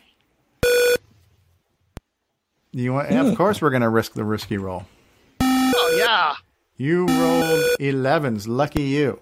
Yeah, evens is good for the player who rolls it. I confused myself. Okay. Very cool. You rolled a 6. David rolled the die. So we're gonna. Right now, it's Nick M or David could be a contender here. Nibble another beetle. We are going to nibble Australia and Canada which are in the beetle? lead. We're going to nibble the one. We're going to bite the head off of David. All right. Oh. I can't talk now. I've got no head. Well, beetles 2, 3, and 4 can't nibble. It's only a beetle flesh 1. wound. Oh, because they don't have a head to nibble with. They don't have heads. Okay. But let's say that one of the David ends up winning the game. It'll tell him how many times each of the other players nibbled at him, and then he can choose to devour the beetle who nibbled him the most. Oh, wow. Or he can devour all of them. Get it all back. Or he can be magnanimous and let everyone live. Ah, wow. You have moral decisions to make at the end of the game. Oh, David just sprouted a head again. You can talk again now, David. Hey! I don't know if that's a good thing or not. Now, which David is which? That's for you to interpret.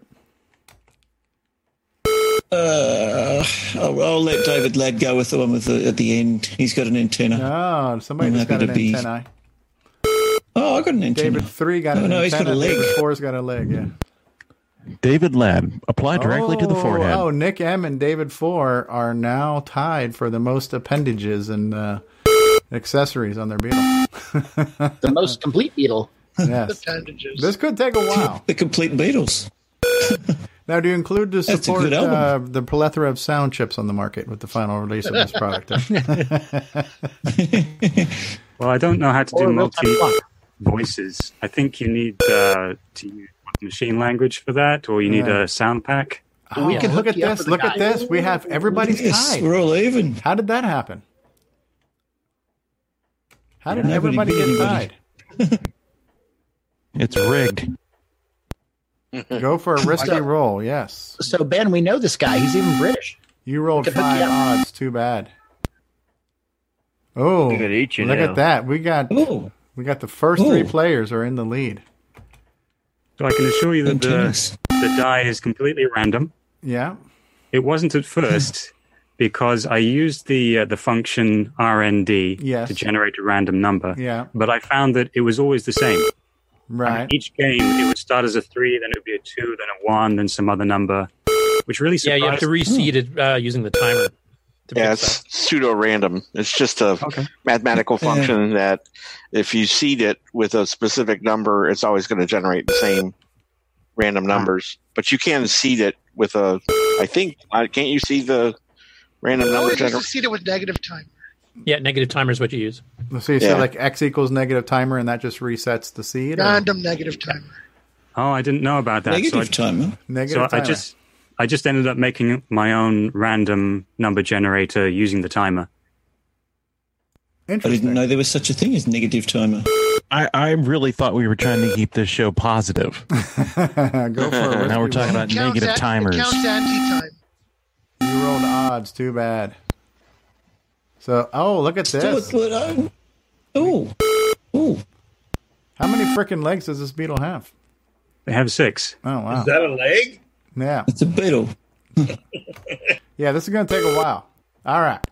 This is cool, though. So, if I had done this by only putting in 2 names, would it have skipped player 3 and player 4?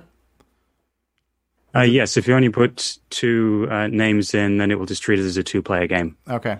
Oh, look at it. So David 3 right now is halfway there with his appendages. Let's all cheer on David 3 here. Thoughts and prayers for David 3. I can run around in circles now. Well, yeah. If nobody nibbles David, then it should be over fairly soon. Yeah, I want to see the ending screen on this here. And there can also be a tie. It is possible if someone rolls a 1 and then it's odds on the risky roll. 3 other players could get the limb that they need. And if that happens, then there's a roll-off to decide who is the master beetle. I'd be interested to see. I'm going to have to look at your code to see what you did for the random number generator. Well, I can explain that to you if you like. Sure. So what I do is I put the timer into a variable, and then if it's over 1,000, I subtract 1,000 until it's in the hundreds, and then I subtract 100 until it's less than 100, and then I copy that number into 2 variables, and then the second one I reduce it by 10 until it's less than 10, and then I create another variable, and if it's so if that second one was 0 or 1. Then the new variable is 1, and so on, up to 5. And then the one that was a 10 in the tens. I look at if it's between 0 and 5, then that becomes a 0, and if it was between 5 and 9, then that's a 1 basically. Well, I set up a value between 1 and 5, and then I either add 1 to it or I don't. So between those 2 variables, I've got a range of 1 and 6. So that's how I did it. There's probably quite a clunky way of doing it. I could have done it better, but it worked. Yeah, well, you did it. You did it yourself, and you. I think the only thing I would point out, the timer is based on the computer keeps counting through a cycles 60 per second, and it goes up to like 65,000. So depending on where you are on your timer, you're going to probably be greater than 1,000 for a great period of time. So yes, so you might want to take that into consideration, or maybe just now that you know about the random negative timer, that might simplify this too. Well, if that's quicker, I'll definitely go with that. It's a good suggestion. I had thought about doing a minus 10,000 if it was over 10,000 and so on to speed it up, but yeah. We are really so what's this minus timer thing? What do you do? Say timer equals minus 10 or something, and it counts up from that. Pick any variable like x equals random negative timer, and random left parentheses negative timer right parentheses, and then that just resets. Tells it to reseed where in the random number generation sequence you are, and since it's based on the timer, which is 1/60th of a second, you're not going to usually catch the same number every time, so it basically reseeds it to a truly random value. Okay, I'll have to look into that further and nut it out. I want to see somebody win this game. I want to see what happens when we win. How about I do this? How about I will continue to play this while somebody else shows something else off. When we get closer, I'll bring it over. Who else wants to show off something in the game? News and we'll bring it right back. So we got more game stuff to show. Chet, do you want to show off some of your stuff? Yeah, sure. Why not? Where is Chet? Hold on. There's so many faces and stuff on here. I can't. I'm going cross-eyed right now. Cosmic Ambush. Where the hell is Chet? Right here, man. I swear to God, I don't know why I can't see Nick Morendes, Paul Barton, Rondevo. I'm the Cash Man scene. Oh, that's why I don't know that that's you, because I don't see your face. There you go. There we go. I see Chet Simpson's Cash Man on the screen. All right, so we're going to hear from Chet Simpson now. Okay, so now all of the videos that I've done for the promos in the past few weeks have been recorded on BCC and or using BCC on a PC, and So today, what I wanted to do was show a little bit of Digger running on actual hardware. I finally got one of the 512K machines that I plucked off of eBay, got everything up and running, got my Coco SDC, got that up and loaded up yesterday, was able to spend some time playing it and making some tweaks. And it's just a much different look and feel when you're on, an actual machine. So I just wanted to share some of that, versus the, some of the videos that have been posted, the last few weeks and get that. So let me get this turned on. Oops. There we go.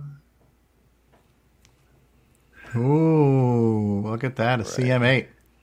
Yeah, so this is a CM8 that I also plucked off of eBay, and it does have the door. What I found is so jelly. that, with the door, there's definitely a significant performance improvement. So if you have a door, you're going to be pleasantly surprised with the game. You're definitely going to be make all of us feel bad. Yeah, that's the 120 megahertz or 120 hertz door, isn't it? Yeah, the black levels are a lot better when the door's in place too. Yeah, they do. So I just need to make a couple of adjustments. Obviously, it's I think it has been opened up before, but anyway, so let me go ahead and get this loaded up and turn around here. Oops. Oh yeah, that's Oh, I see why. Let me move around here. I tucked that in wrong. Yeah, I'm going to continue to work on my Beatles. All right. That's easy. I think Jed did this on purpose just to get the suspense going. Oh, I get to nibble another beetle. How many of those you got left? I have beetle number 3 only needs one more arm, so we might be getting close. Yeah, if this takes much longer, we might have to break in for the beetle. Yeah, let's push back over the beetle. I want to see the beetle get eaten. All right, well, we're getting close. The down under beetle. If you find any bugs that aren't supposed to be in there, let me know, Stevie. Good one. I like that. Yeah. All right. So, we get to nibble a beetle. Your software is full of bugs. Hey, what happened to me? I'm not doing so well. We're screwing with you. Yeah, no kidding. And so we have our wonderful, wonderful loading scene that I like this.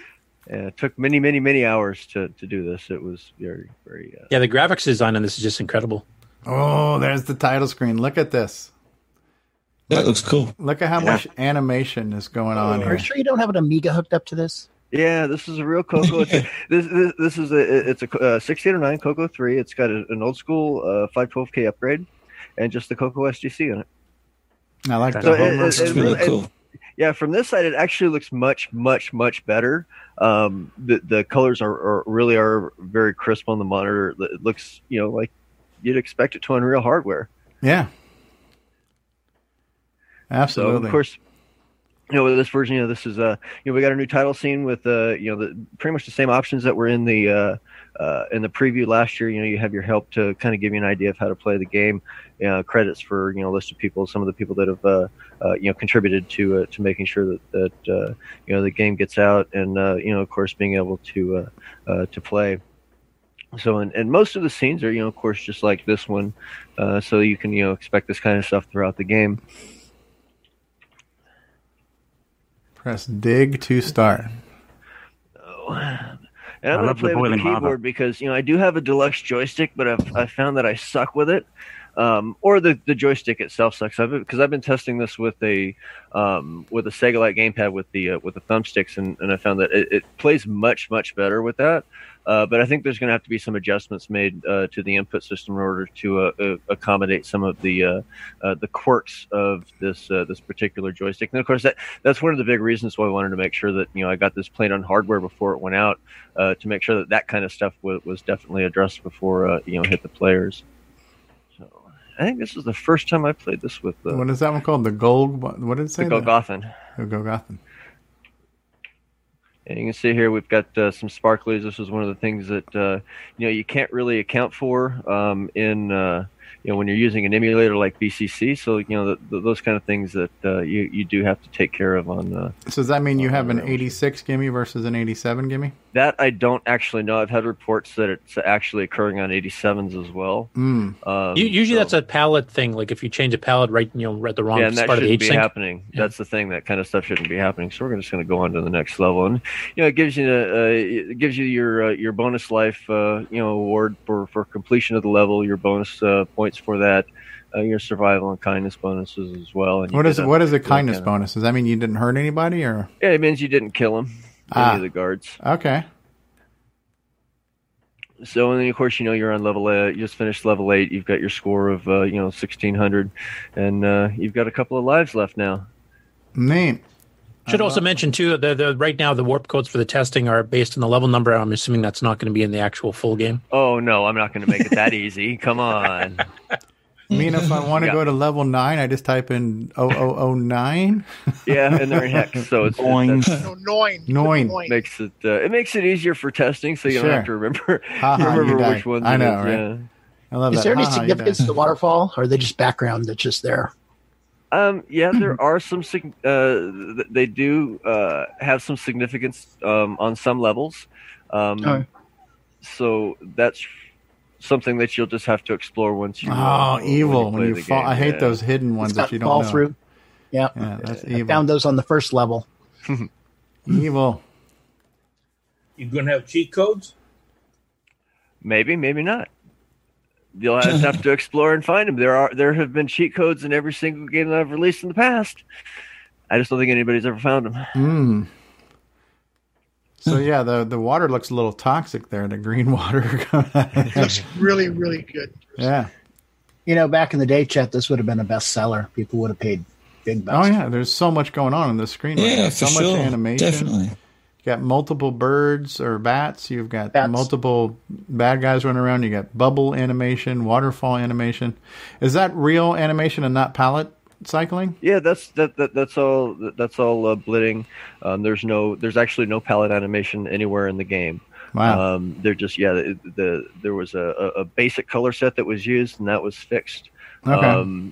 Back for Digger 2 and Gold Runner 2000. So it's the same palette that we've been working on since then. So this is my question, Cheddar. So are you still learning like new techniques to this day, like in order to do things like this? Over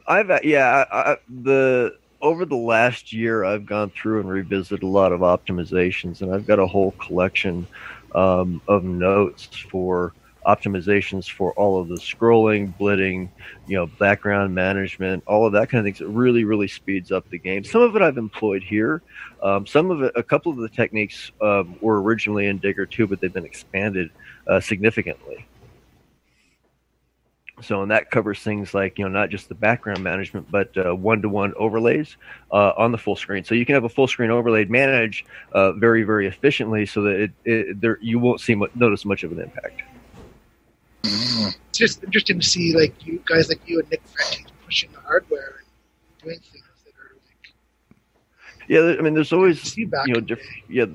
I'm sorry, you're really, really low volume. I don't. Oh, sorry. We're seeing things like you and Nick Morentis are pushing the hardware, and we're seeing things that we didn't see back in the day. Well, I mean, there's always looks really impressive.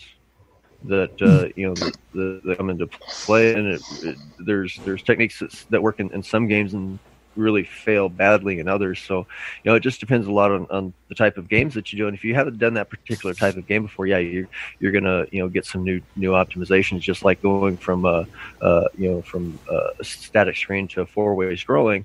It's a much different type of management that has to go on, but it does have some similarities and does share some attributes with what you do on a stationary screen, but it's much more involved. It looks beautiful. Copyright 2020. Totally agree. Awesome. Yeah, I got a question. When we see Homer down there in the bottom left-hand corner and he's walking towards the ladder, how does he? Not Homer. how does he know to automatically climb up that ladder? Is it because the next block over is solid 2 and he's got no choice? What's making him know to climb up that ladder right there?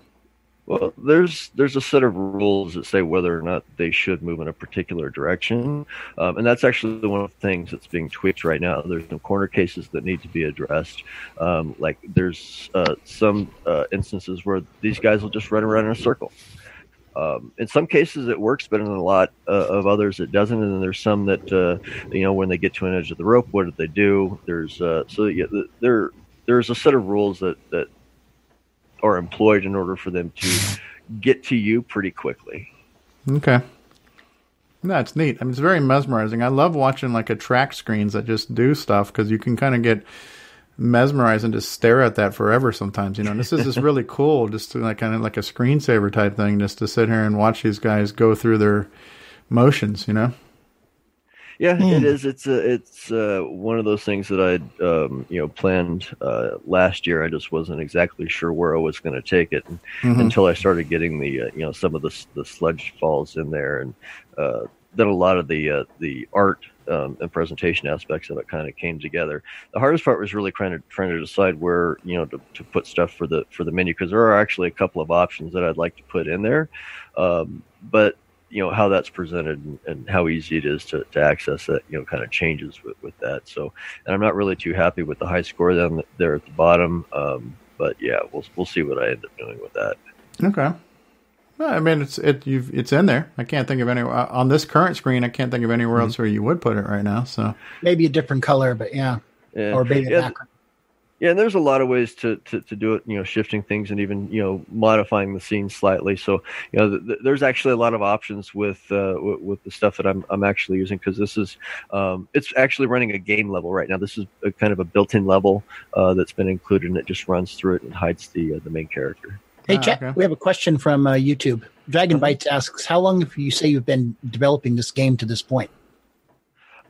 This particular version, I mean, if you include the development time for Gold Runner 2000 and Digger 2, because that's what this is based on. Continuation. Plus the work that I did on last year. I mean, I didn't. In fact, I was talking to somebody yesterday. I didn't do any work between late December of last year and September of this year. Right. So 9 all months. In total, probably a year. Now, Chet, you have some options in the test version here for changing the frame rate. You've got a regular speed, a double speed, and a half speed. Are you planning on speeding the game up at some point, or is that just for testing your routines? Or that's just for testing routines. We did one of the levels that I had on the preview originally changed that, but we found that particular aspect of gameplay it just wasn't really designed for that originally.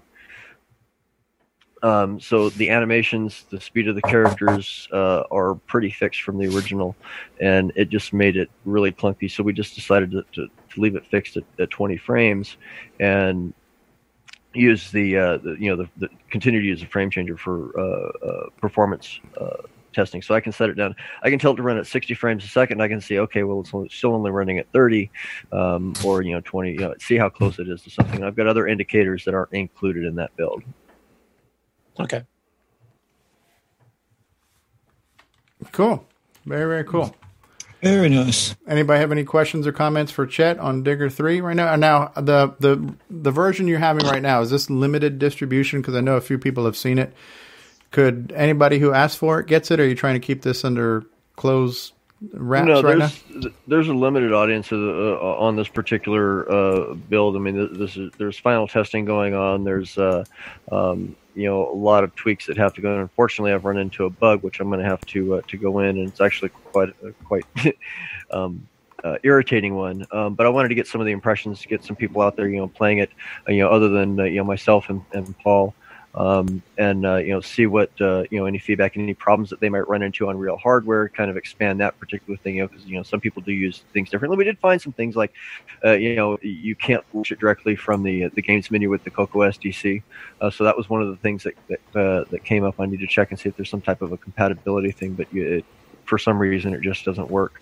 And then we've had problems with the disk IO code, or the sector read code in that it just didn't work on a real machine once you got off of the the emulator. So being able to get it out and get some feedback on those particular type of issues and make sure that they don't escape into the wild is definitely important to me. So that has been limited to certain people, but and the release is going to be coming soon. So I mean, it's and the only thing that is going to delay that is going to be this particular issue that I'm facing that caused it to actually lock up. So are you basically done the level design now? I know you were playing originally and having over 30 levels, and I know there was less on the preview version here, but have you basically got those laid out now, or are you still tweaking those too? Yeah, I've got those, and that's one of the reasons I'm not going to be making any more tweaks to the additional ones until the defect is corrected, and the AI has changed, because some of the stuff in those particular levels, in order to test those, that AI has to change first. So and it's very, very quick change. But I've got 17 levels in the version that's being distributed right now, and I've got another 20 in there.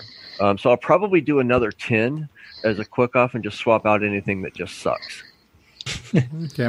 I've just been mesmerized watching him run around and around. I know, it's very mesmerizing. Yeah.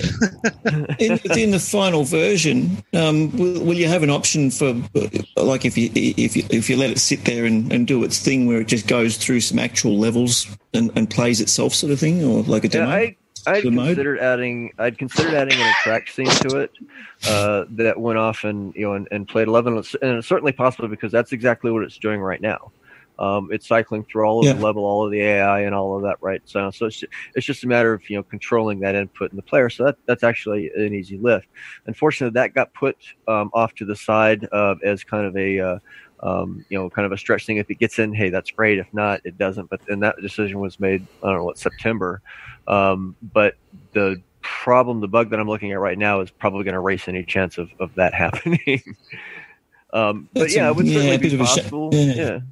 I might make an update. The reason I asked that was, the reason I was asking that is because, obviously, with my display going on there, I've got Frogger in the background there and Matrix and stuff like that. I like to have things, doing something on the screen in the background on Coco Talk. It'd be great to show off something that you've done, part of our crew has done.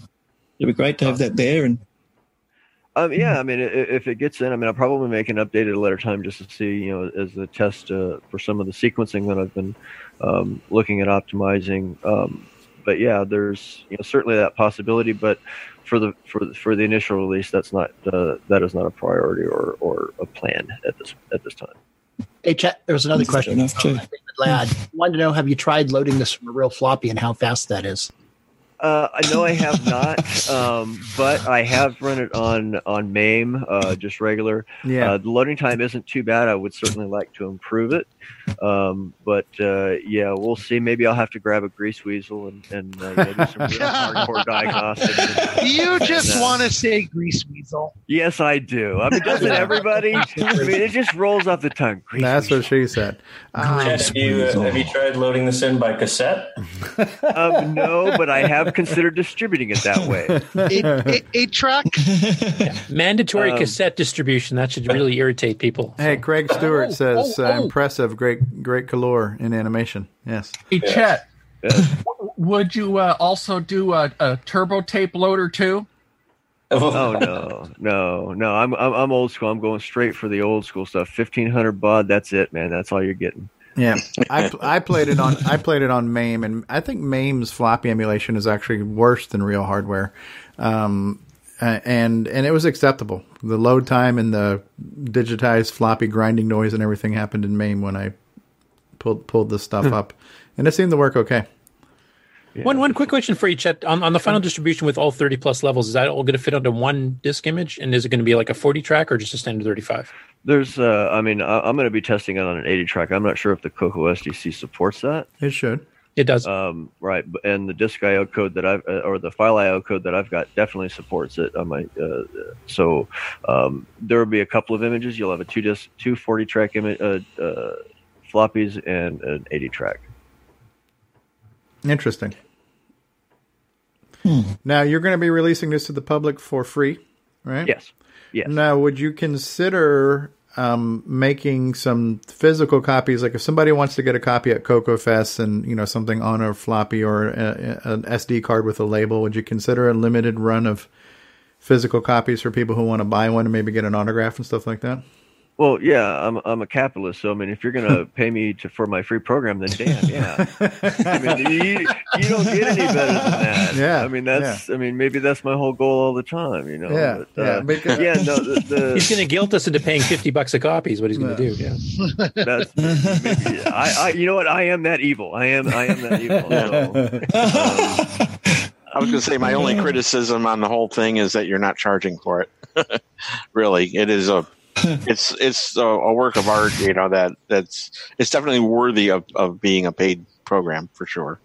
Back in the day, there's totally agree. Load Runner that I don't think you would have had a problem getting away with it. It'd be a great improvement over the original Load Runner. So. Yeah.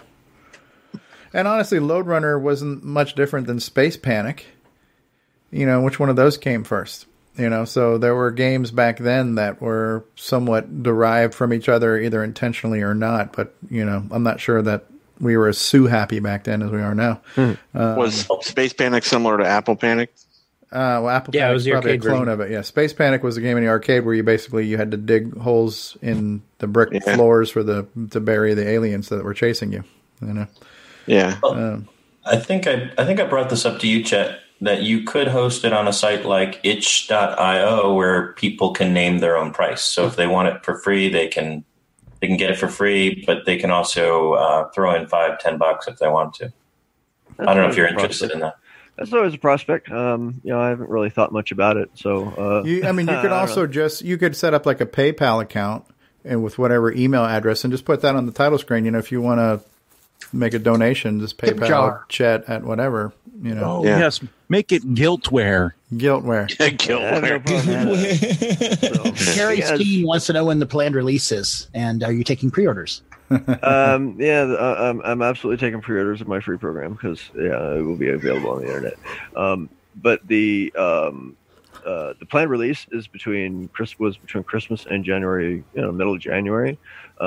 That's definitely going to change. I'm not really sure what. I'm not going to know until this afternoon until I start regressing this issue. Luckily, I've got 503 commits since I started. With going all the way back to the base code. So either the bug was originally there or it was introduced sometime in the last year. But I've got enough information to help me find it, and I've got the tools to help me find it. So, but my guess would be end of January. Very cool. Looking forward to it. Of 2020. Right. Ships. Right, and you don't want to. You don't want to release it until you're ready with it and you're happy with it. Yeah. So. Well, the copyright date says 2020, so it can't be changed. That's it. He's committed. Sometime next year. Yeah. Yeah. See, the great thing with commits though is that in my world I can revert that and go on with my day like nothing ever happened. It's the great thing about being an engineer. But yeah, back to the thing, the topic of a special release or edition for the fest. Absolutely. There are going to be certain things I'm going to be playing around with over the next couple of months in preparation for my next game. Things with sound, as well as input that I will probably implement in this game if I've got room. And can actually, can add it in there. So, I'd like to get that out as well. So I'm going to hang on to those stuff and get those, polished up along the way and try to get that out for the fest. So yeah, I can certainly see, that definitely happening. And I've even considered, putting it on ROM for fast load. And, okay. But so yeah, I don't know if there's going to be support for things, like the speech to sound cartridge, particularly with Steve's comments. I mean, I'm not going to, rack my brains, trying to get something like that to work when it's not going to. I mean, you can certainly mod it, but yeah, that's not going to be a focus for me anymore. I'll continue. I'll be getting a Mega Mini MPI as soon as one of those is available, which will have the OPL chip, which I'll certainly be supporting along with the Game Master and the Symphony 12 and Philharmonic 12 or whatever it is. So there's now that I've got real hardware, I get to actually go in and dig into that stuff a lot more. Make sure that it's perfect, because it's if it doesn't run an emulator, I really, that doesn't concern me much. But if it doesn't run on real hardware, that's a major concern. Cool. Well, looking forward to trying it out on the with the Mega Mini with the OPL3 chip. That'd be cool. Absolutely. Yeah, I have done some experiments with this, and there are. I think it's more personal preference for the background music. So that kind of thing will certainly be optional, but I think for a lot of people, having that background music certainly changes the experience of the game, and I want to make sure that something like that is in there. Of course the rendering requirements and the CPU speed. I'm not going to get any more out of that, so there's not going to be any digital music in it, unless maybe if you're 2 megs, but most it's going to be sound card for the background. So there's not going to be any digital music in it, unless Cool. Well, you're very talented, man. That's all I have to say. Thank you. Yeah, I second that. It looks stunning. This has been a killer game back in the 80s. It's a killer game today, too, but definitely back then a killer you game. made money. Yeah. Yeah. Yeah, and I'd have charged out the ass for it too. Don't think I wouldn't. Back in the day, you'd have been spending $69.95 for this work. Exactly. Yes, exactly. So. Yeah. And then, of course, I wouldn't have made any of it because it would have been pirated all over. Right. Well, like back in the early days of PC games, like your 3D Realms, your Apogee, and Epics, they would do like a shareware version to let you play like one level for free, and then you could buy the full version. So that was a common practice too. Give them the trial version. Yep. Doom. There's no room on the screen to put "Cracked" by Dr. Crack. That's funny. Dr. Crack. Well, you just replace copyright with "cracked by," So Copyleft. Crack turtle. Copyleft. I've seen that. Copyleft. Copyleft. I like that, Nick. Well, we are very close that David 3 might get his final beetle arm. Do you want to see if we can get the final beetle arm here? Absolutely. All right. Yeah. Okay. Can you make it look like it's on the Digger 3? Breaking news. Okay, Nick M, roll the die. Picture in picture. Uh-oh. Nick M's got his second leg. We're getting close here, folks. Ooh, this is good. Roll or die. Roll or die. So the low tone is a bad roll. We're not doing any tones. Dragonbite says 2 easy payments of $34.95 a piece. Do you want a nibble or another beetle? Oh, can you not hear the sound? Am I not sharing sound anymore? No. All right. How do I fix that? Share system sound only. Share. Okay. All right. Well, I'm going to remind me to turn that off in a minute too, because I think Curtis is going to be showing something off. Okay. So we are going to nibble on Beetle number 2 because he's getting close. All right. Nick M, roll the die. So glad we turned on that sound. Good thing we broke in for this. That's it. Breaking news. Oh, yeah. Nick Murda says you could sell the warp codes. The game is free, and then the warp codes. Somebody's messing with the. Oh, look at that. David won. Here we go. So, why is this screen so screwed up right now? Coco Talk Inception. Okay, so here we go. You won, David. Choose who to eat. All right, so David won. So David could eat everybody. David could eat Nick M. David could eat the other Nick M. Or David could eat David. David eat David. David eat David. Nick M. nibbled on you one time. All right, so David's going to eat. Oh, wait a second. I'm confused. Okay, all Nick M. All right, let's eat everybody. He's a hungry beetle. All right. Boom. I don't know how that's not confusing with everyone with the same name. I know. History is written by the winners. There you go. That is it. All right. Well, so history has been made twice. We got to see the latest version of Digger 3, a brand new game in progress, and we got to see the first game ever written by Ben Drakes. Thanks for making this, Ben, and thanks for sharing it with us. And hopefully we did the game proud by you. Oh, well, thank you very much for having it on the show. And I'll be sure to show this to my mum, because even she hasn't seen it yet. She'll be delighted. Yes. Have Simon. Don't forget to turn Simon about audio. sound sharing off, Stevie. Say that again now? I was just saying, don't forget to turn off the audio for your sharing. Yes. From the game. Yes. Okay. Just don't forget to turn off your audio, period. That's it. Audio is muted. Okay, so L. Curtis Boyle, do you have more games to share with us that you have curated this week? You're muted, L. Curtis. Yes, I do, as a matter of fact. Okay, so now that we have done eating the Beatles, which, by the way, that is the perfect name. We should be next time you play the Beatle game, it should be John, Paul, Ringo, and George, right? So, yep. Hey, Simon Jonasson has just joined us. Hello, Simon. All right, well, we're ready whenever you are, Curtis. There we go. L. Curtis Boyle. Oh, computerware presentation. Yeah, this is a game called Show Jump. And these are the Pets Ask Jim 1 Dragon stuff again. Okay. V to increase the speed of your horse. V and C. M or Z to make your M or Z. How do you go from M or Z? Well, these are the weirdest key combinations, but that's okay. Left to right-handed. Yeah. All right. Oh, so this is kind of like a hurdle thing. Yep. With horses. Oh, that's and cool. There's a little bit of a inertia thing going on depending on how fast you're going, right? So you may or may not. Go, Dino. Go, Dino. Go. Yeah, and every time you hit, you get the extra faults there. So if you clean jump, you'll get no faults. You might get 1 or 2 faults if you just clip the edge of it. But if you like really nail it, you'll get like 4 or 5. Okay, that's cool. All right, so now this reminds me of you crossing the street at Chicago. Absolutely. Yeah, Curtis, Stevie really fell on that. Oh yeah, he was scuffed up pretty good. Blue shoe. Whoa.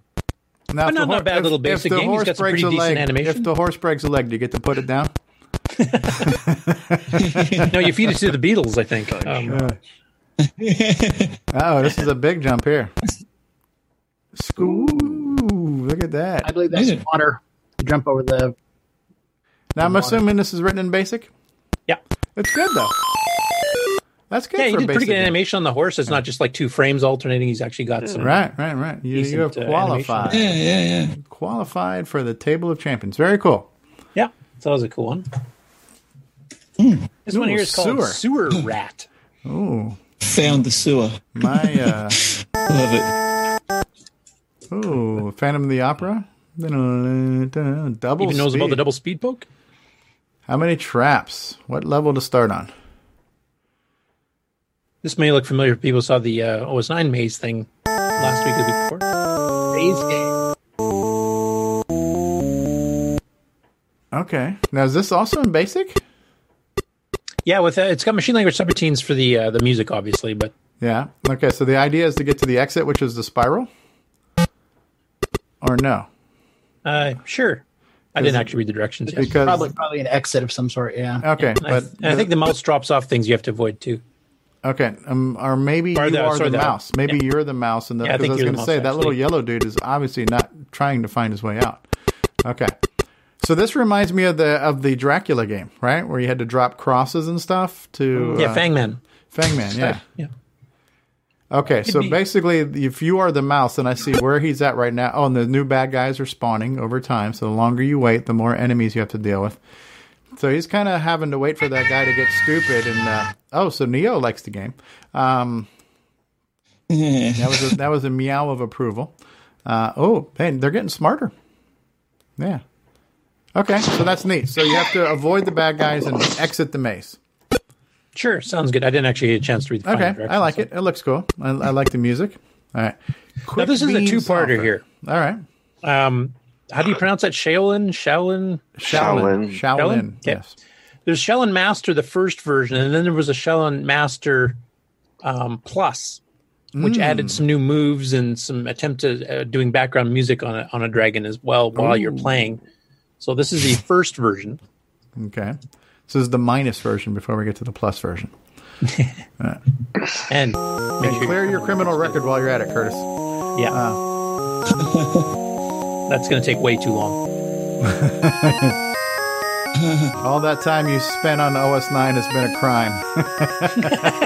I'm sure Nick would agree. Press enter to start the game. I'd like to order number 5, the spicy Szechuan shrimp, please. Here.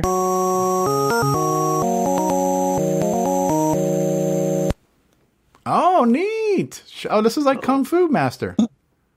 Okay. I like, dude, the animation's good. Wow. Look at that. It's better than any of the ones I saw on the doing Coco. the foot. Oh, look at that. The skull. You dead bastard. Fight. Round 2. Fight. We can do the bad lip syncing like the old Kung Fu movies used to watch as kids, right? I like the fact he splits his head open and bleeds when he falls too. That's you cool. bastard! You have killed my master. Now you must die. Monkey. He just falls down to the ground. Yeah, dude, can you imagine just getting kicked in the foot and falling down dead? That's a lethal kick, man. It's and even I like do that, just tripping and going upstairs. The headbands are kind of like flat, like moving in the breeze, you know. Deathfoot. This guy's got he's got one killer move. Don't get anywhere near his foot because when he sweeps the leg, Johnny, you're down, man. So, yes. Ooh, aerial jump. Ooh, and he still died. This is like playing on Call of Duty where somebody kicks you one time and you're dead. You shot him 400 times. He doesn't die. He kicks you one time in a melee for the win. So sweep the leg. The mountains run with the blood of his victim. Oh, yes. Sweep the leg. Sweep the leg. Yeah, you're right. The animations are really good in this. Honestly, this looks better than like karate from Daikon. Oh, absolutely. Even though it's lower res, technically.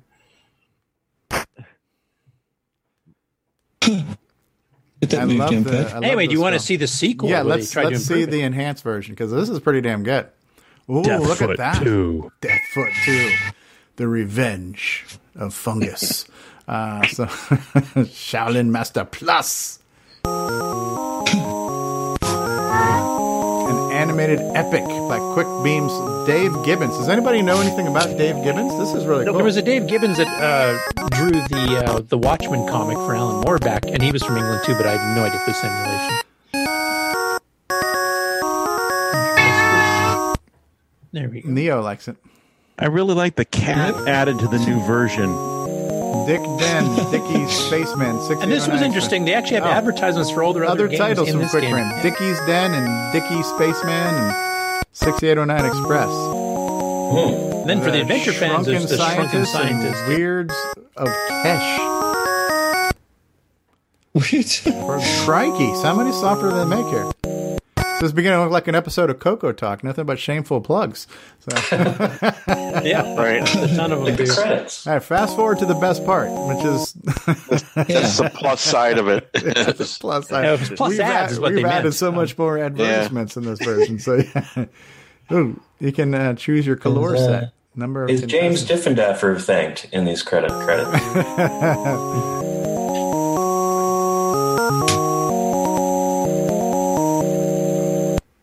All right.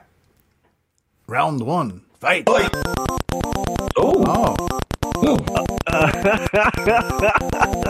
They're much different. A lot choppy. Yeah. The difference with this one is they added the word plus. Yeah. Well, no, that's kind of like. Well, you didn't mean jumping. It's kind of like Grabber, that in the first one. And then they tried to do the animation in the background a little bit too choppy. I have a feeling It looks like there's more, if this wasn't on an emulator, it might be less clicking noise because I notice a lot of emulators can't handle the DAC too well. Yeah. Is that what it is? Well, Okay. Ben Drake, since you're on the call, hopefully still, have you ever played this one on the Dragon? Like, is it smoother on real hardware? I think I do have this on cassette, but I've only just got my Dragon working in the last week or so. I haven't got around to on the real hardware yet. Yeah, because this is definitely on an emulator. So if you want to try it, and just let us know in the future if it is any smoother. I gotta on real say hardware. though, the animation is great. Will do. Anyway, it's a pretty cool game. We never saw that one. Oh, hey Ben, but since you're still here, I do have a question for you. When you wrote your game with the Beatles, did you write that like on a modern PC and then just kind of cross compile it over to the Dragon, or did you type it all up on the Dragon emulator? No, I wrote it on a modern PC with Visual Studio. Okay. Okay. Space Monopoly. That sounded weird when you said when you wrote that game with the Beatles.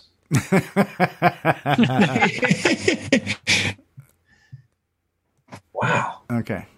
Game and player configuration. Enter your names. What's your name? So the game took me about 4 days to make. So it was really a side project because, my mum said she wanted to play Beetle.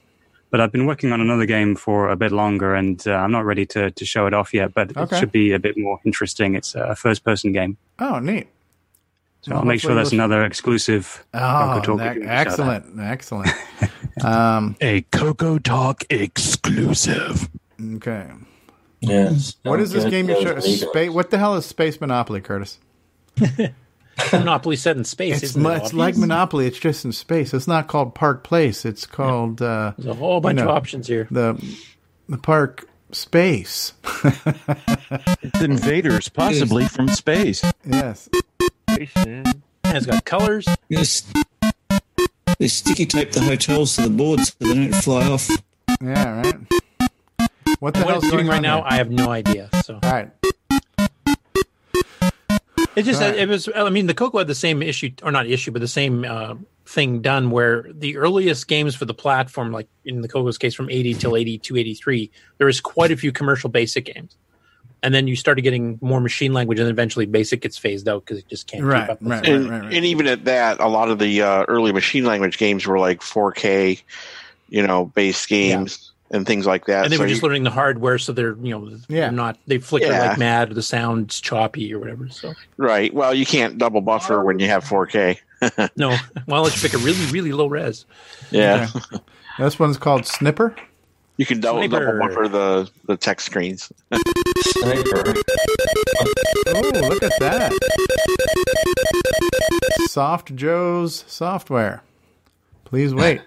I was going to make a bad joke there, but I'm not going to because it's a family-friendly show. Yeah, the joystick controls the gun sight. You must destroy the targets which appear in the windows. The joystick button fires.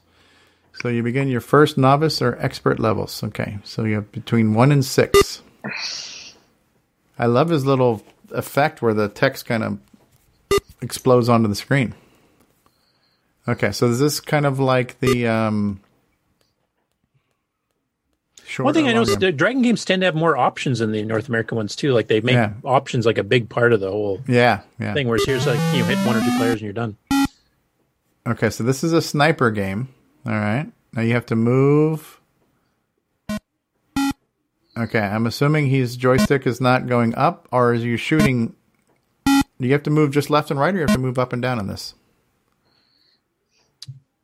Or does he even know? Can't even remember now.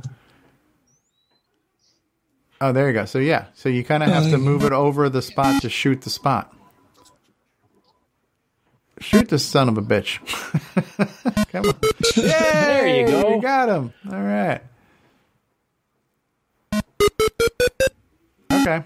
Next. So you're kind of moving your target sight, basically, is what you're doing. So one of the comments last week too about the news was like, sometimes you're playing this clip too long, and I said, well, the reason why when you have me hosting is I've got a really short attention span, so you don't have to worry about the clips playing too long. So next clip, Curtis. This game could do well by using that high res, no hardware high res joystick interface would be nice for that. Oh yeah. Or an actual phaser light gun like Dicom used. Yeah. Software by Microdeal, copyright 83. Space Fighter by Microdeal Cornwall. Okay. Yeah. This is a kind of a graphic Star Trek clone. Okay. From the Star Trek arcade enter game. A hostile universe fleet of Krugons. Not to be can't get sued using Krugons. Can't be confused with Klingons. They're Krugons. Krugons are up there, those crunchy things that go in your salad. Yeah. So. And you're piloting the Starship Endeavor. I'd like some Thousand Island dressing to go with my croutons. Yes, please. Would you like more details? No. Fast forward to the good parts, just like Mr. Skin. All right, Starbase. The Star. And there he did Krugon. split screen text and graphics at the same time, which is a cool trick. Oh, that wow. Not too many used. Yeah, that's true. Especially on those two modes. It's like. Okay. Local scanner, space charts, 197 Krugons. My goodness. You're going to be busy. You know what? I've found in my experience that it's best to let Krugons be Krugons. More Krugons, the better. God. So basically a Star Trek clone. Yeah.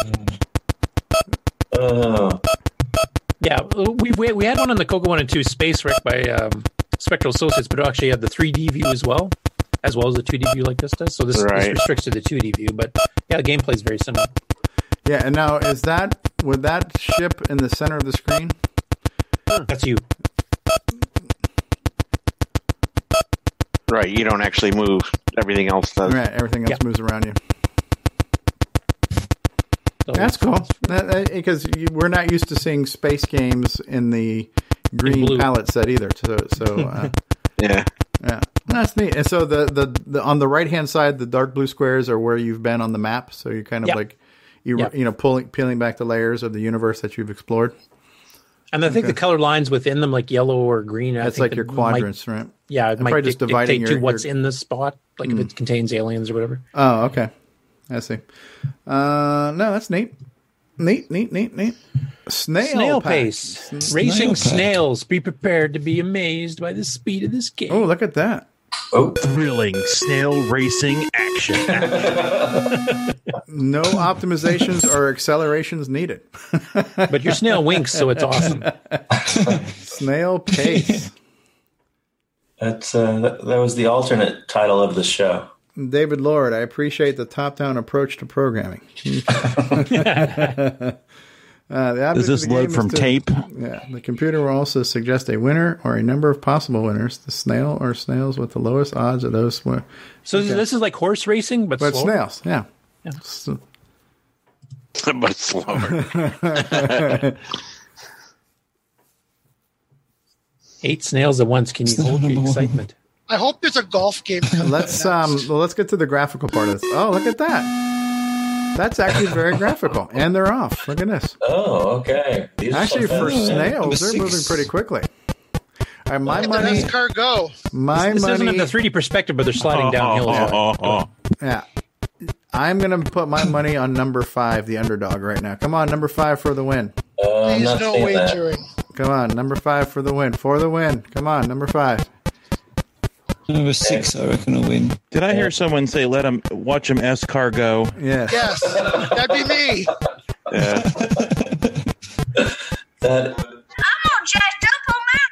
I'll go with number 6. Oh. Now one wins. All right. Number 6 there just went now to we're going to get to number 2. Okay. I guess you just skip the top 3. Results. Messed up. Snail 1. Snail 6. So I'm not even in the win place for show here. Okay.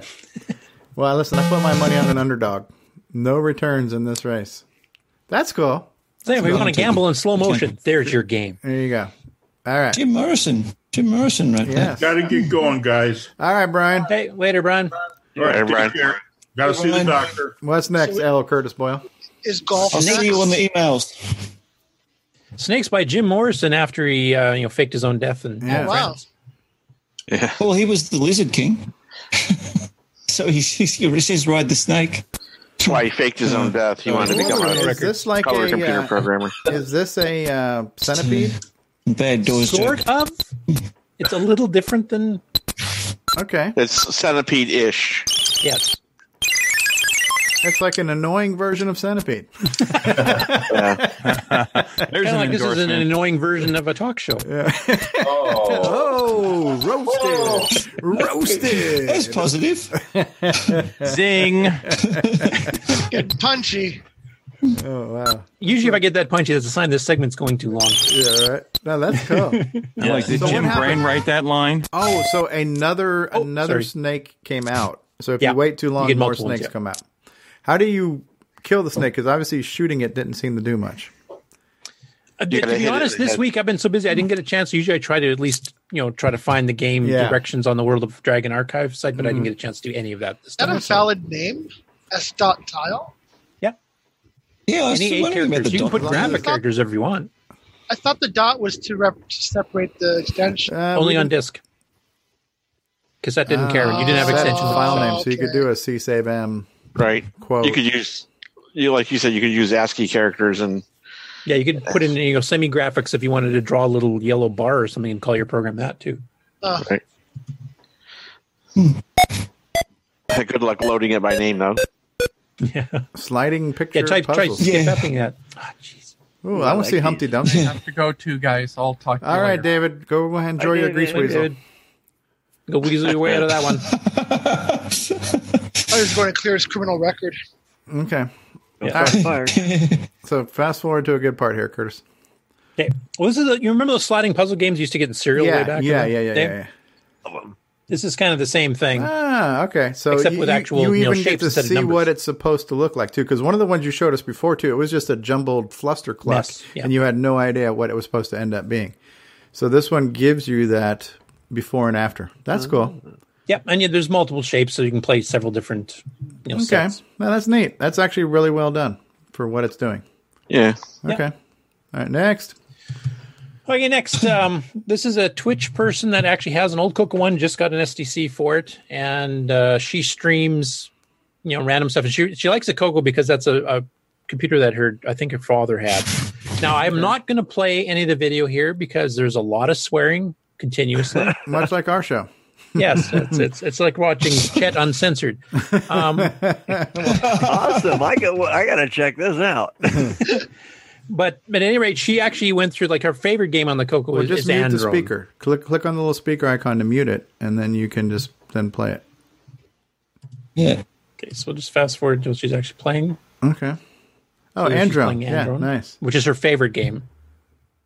But she tried a bunch of different ones here, and she does other consoles. Okay, and this too. is obviously a real Coco. You can tell by the kind of composite. Yes, a look real of Coco that. One with a Coco 2B keyboard, like the full travel ones. Okay, is she playing the kazoo or vaping there? I'm not sure. Vaping. It's the new Who's baby vaping? I have no kazoo. idea. All the kids are kazooing these days. But anyway, she actually went on for, what was it, about 3 or 4 hours straight playing Wow. Coco stuff. So, Wow. and she's done other Coco related videos before, but she didn't have the We need to SDC, invite her so- on the show because we don't have any women on the show. So it'd be nice to really classen the show up. And you wonder why. Ron Delvaux, our publicist and public relations correspondent, can you reach out? Reach out and touch. Huh? That's it. Yeah. And this was part of a gaming marathon she did. I guess she does this every once in a while. She played games online for 18 hours straight. Wow. That's insane. On various platforms. She did the Genesis, she did the Coco, etc. So Vaping the entire time? I mean, I hate to be her lungs. Okay. she was drinking beer too. So. Drinking beer too. All right. So this is brought to you by the Bureau of Evens things Alcohol, out. Tobacco, and Firearms. Did she pop any caps in the air while she was playing it too? Or? Anyway, there's some pretty cool gameplay in there. What and is she's this played some person's games that I hadn't name? seen What is before, her so- name? Her name is Whoop Von Whoop is her handle on Twitch. Okay.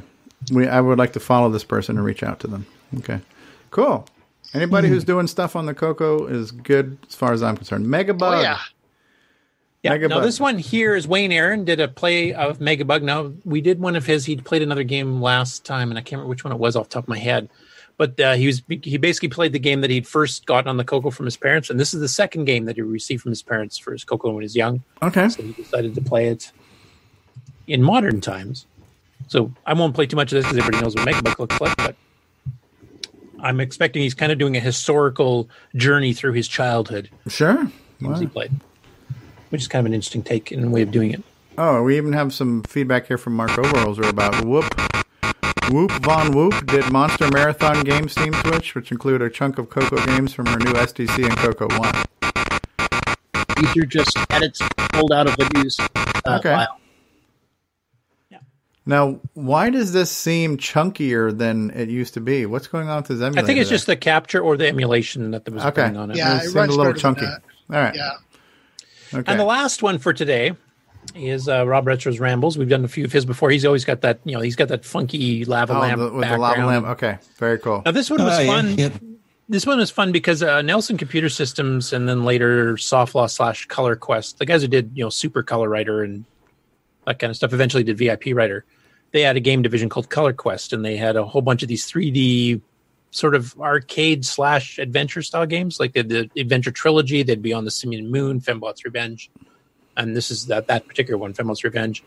But I have not seen any manuals for it. I don't have one. I haven't seen one on the archive. I don't know if anybody's found one or has one themselves. If you do, please upload it. But basically, it's very fussy on keywords and stuff. So watching him get completely frustrated while playing this was hilarious. Okay.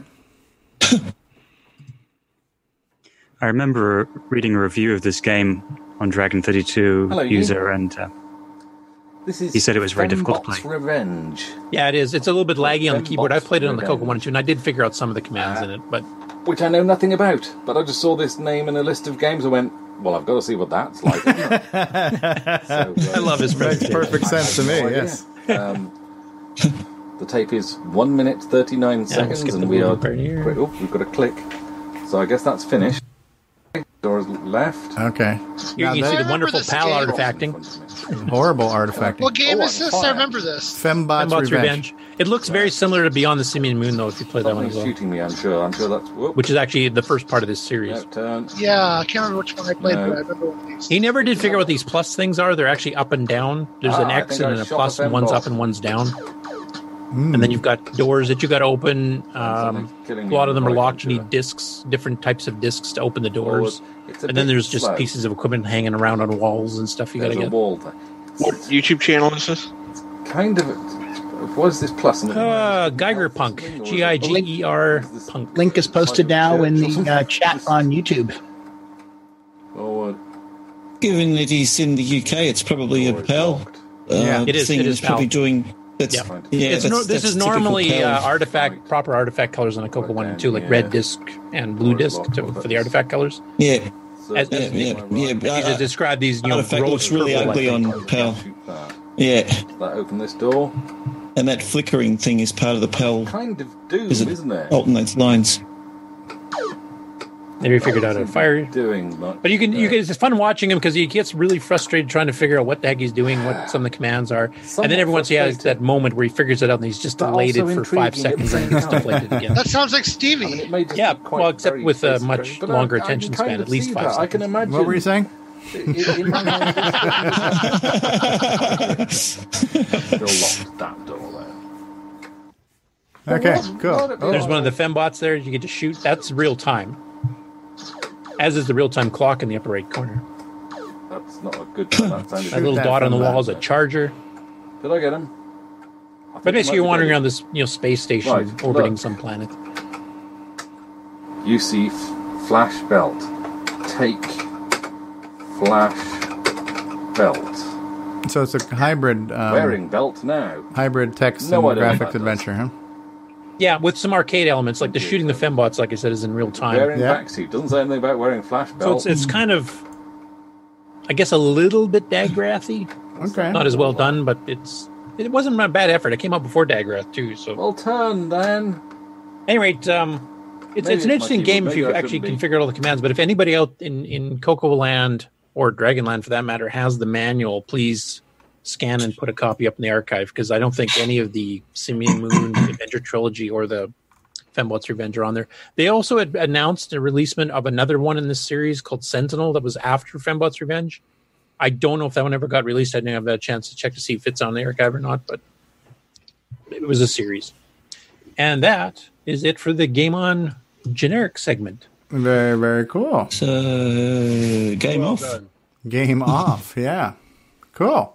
Wax on, wax off. Yeah, well, again, and the statements I'm not going to make are not to disparage the feedback and constructive criticism we got on how we're doing the news and the games, but just to kind of also point out some of the positives. Like, because right now Curtis has shown us games we've never seen before, some of us, right? And the fact that we can sit here and talk about them, and in some cases make fun of them, do a little Mystery Science Theater there too. I think there's some value added there too, in kind of showing some of these gaming videos. I like that you're showing me games I've never seen before, like that whole karate thing that we just saw, the Shaolin that one thing. Impressed me. I've never seen that before, so that's kind of cool. And again, it's kind of curating stuff. So I just think at the end of the day, we're going to do the best we can and always try to improve things and tighten things. And we want to encourage people to continue to give us that feedback, because it helps us get better, or at least lets us know what people watching the show are thinking about the show. We're not always going to agree with everything, but but feel free to let us know. You know? So we're adding value? Is that what you're saying? Well, you just did right there, Nick. Okay. And that leads into our next segment called "Why You Are Wrong." And Grant Leedy, are you out there? Yes, sir, I am. I'm right here. All right, welcome to the program, Grant Leedy. Glad You're to have you. just a little late. As we our last show of the year, we're glad you can be here, Grant. You've been a great part of the history of this show. Grant was one of our first co-hosts to ever do it, and Grant is the epic live streaming on the air. So many great moments, so many great memories. Grant has many names, doesn't he? Greg, sometimes known as Greg. So many great streams. So many great streams. So, yeah, I mean, I enjoyed the show you guys did last week. I think you guys all did a great job kind of teaming up and taking the different pieces of the show and everything. But you were the only one, Stevie. Someone's got to like it. Yeah. Someone's got to like it. No, we wouldn't have had a show last week. If, Stevie's doing the pity, like I think it's called. No, I really did. I really did. And honestly, I even liked the fact that when the show was over, there was a post show. So you had Rob was playing games, and that was an experiment, right? It was like the recap show on Howard Stern, or the fact that we always have a really great conversation the minute that after we go off the air. Yeah. Yeah, unfortunately, I couldn't make it on the show last week, so I was just hearing it spawn, sporadically as the day went on. Sometimes I'd join and chat for a bit, and then other times I'd be gone for half an hour. So, yeah, I think the only thing that I tweaked on that was when I created the audio version of the podcast, I separated the post show from the show because I wasn't sure how well that was going to translate to audio, and I figured if somebody didn't want to hear that, they didn't have to, or somebody just wanted to hear that, they could do that too. So on the video podcast version, it's the whole episode, but on the audio, I broke it into the main show and the post show for audio, and I listened to both of them, and because I take all this input seriously. I want to hear it. So there was a lot of input on the news, and I listened to the whole show because I wasn't there for the show, and I listened to the show, and I don't really think it dragged too much. I think all the points were valid points, and we're obviously going to try to incorporate optimizations whenever we can. But listening to the playback, I didn't find myself saying, "Gosh, this is too long." I mean, it seemed okay for me. No, is that before or after you fell asleep? So well, it wasn't like anything else got cut. I mean, that was our content. We didn't have anything. And that's the thing.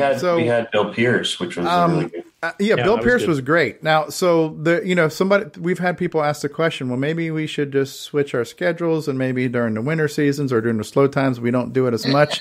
And we could do that, but I think the one time we didn't have a show and we didn't get a chance to communicate that, there were people out there wanting to watch the show. So I think in the sake of, for the audience sake, we should always try to have a show, even if they're not all going to be, solid gold. Well, the numbers last week were good, right? Yeah. Oh, absolutely. Yeah. I think the point of that, though, is we didn't give people enough warning there wasn't going to be a show. So people were showing up because they just figured there was. So if there was going to be a downtime, like if everybody wanted a week off at Christmas or something like that, if we would warn people well ahead of time. Yeah. Yeah. And we could. And we could do it like some of the other professional podcast networks like Twit and stuff do, is that they'll pre-record special holiday episodes. Mm-hmm. So there will still be new content for people to see, and they can still discuss it in chat. It's just not live. The host can actually have a day off type thing. Mm-hmm. Uh-oh. Stevie's yawning. That means the show wants to come to an end. Yeah, Steve, are we going to do... we are doing products and projects. That's what we're going to do now. We're going to do product updates and acquisitions, but since we've just had a very long segment of gaming, we're going to run another commercial break here real quick. And I'm just trying to see, you know what? I can't get enough Nightmare Highway, so I'm going to run a Nightmare Highway commercial break, and we'll be back after these words with project updates and acquisitions. Hi everybody, this is Siri, Apple's personal assistant and beatbox professional. You're watching Coco Talk with the original gamer, Stevie Stroh. You're off, Siri. I was here first. We'll return after these announcements. What's going on, everybody? Stevie Stroh, and I want to say thank you for continuing to watch and listen to Coco Talk. We love doing this show. We think we put together a pretty good show for you, but this show could be better. with your help. So if you would like to send a feedback, a comment, a suggestion, a show topic, or maybe even your own little segment or bumper, then send it to us via email to cocotalk@cocotalk.live. This show would be nothing without you. Love to hear from you. This is Ken Reichert, author of Nightmare Highway. Nightmare Highway. And you're experiencing Coco Talk? As you start your journey to Coco Fest, you notice the road ahead is littered with rogue furniture. You realize you are driving on the Nightmare Highway. Nightmare Highway. The game for the Tandy Color Computer 1, 2, and 3. Nightmare Highway. Nightmare Highway. Stunning low-resolution visuals. Digital to analog converted sound. 100% machine language and basic. What are they saying about Nightmare Highway? Nightmare Highway.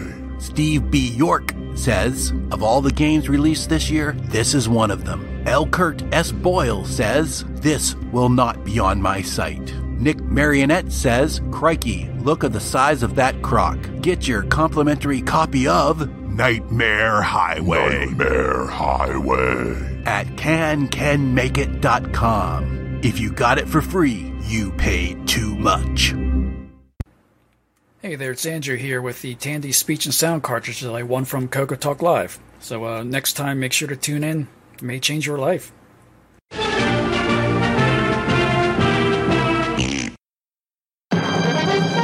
Let the Radio Shack TRS-80 put the world of color computing into your home.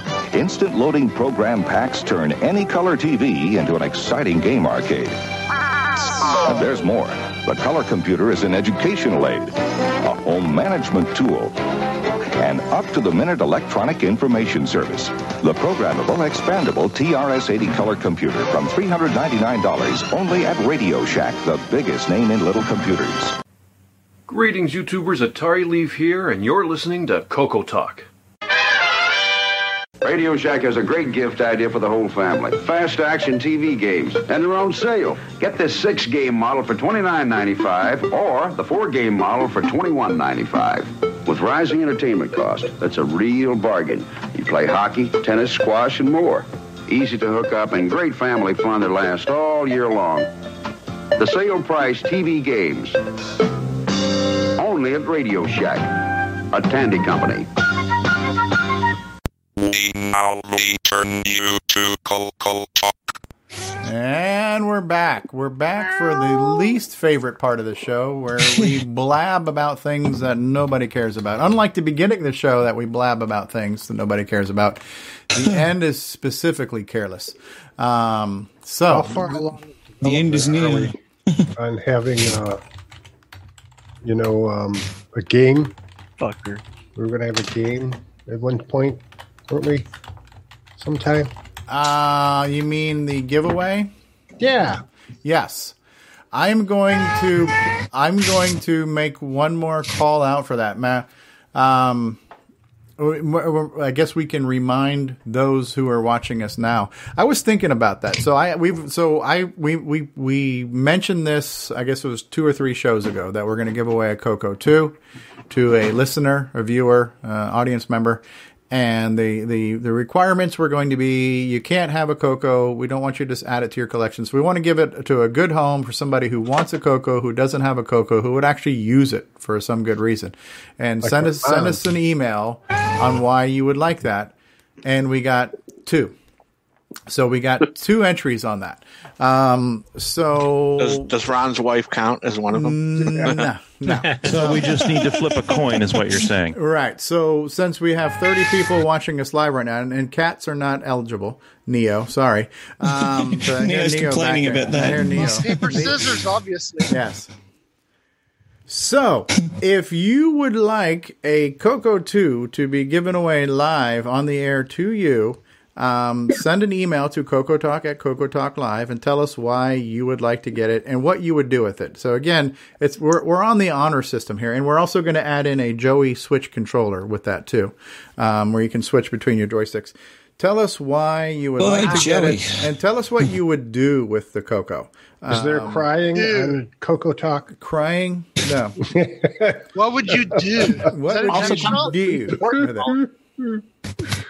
Right. So anyway, so that's it. So, and then I'm going to also make sure I remind the patrons about that too in a direct email to the patrons in case any of our patrons do not own a Coco and would like one. And then we'll pick a winner live on the air. We'll probably do that next week for our beginning of the new year episode. That will be awesome. Yes. So you got 7 days to get your entry. 7 days to send us a reason why you should win the Coco and what you would do with the Coco. All right, so updates and acquisitions. It's a Coco 2. It's a 64K Coco 2 with extended color basic, and it's in the box, and it's got a few manuals with it and a few extra accessories. It is almost all you need. Almost all you need. All right, who's got an update or an acquisition they want to share with us? I do. Why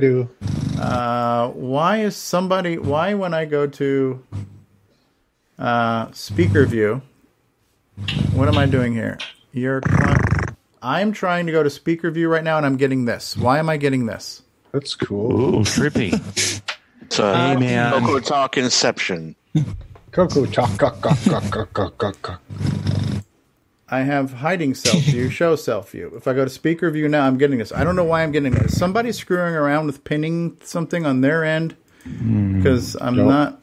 Hang on. Let me. What's going on here? Anyways, who's got an update or an acquisition?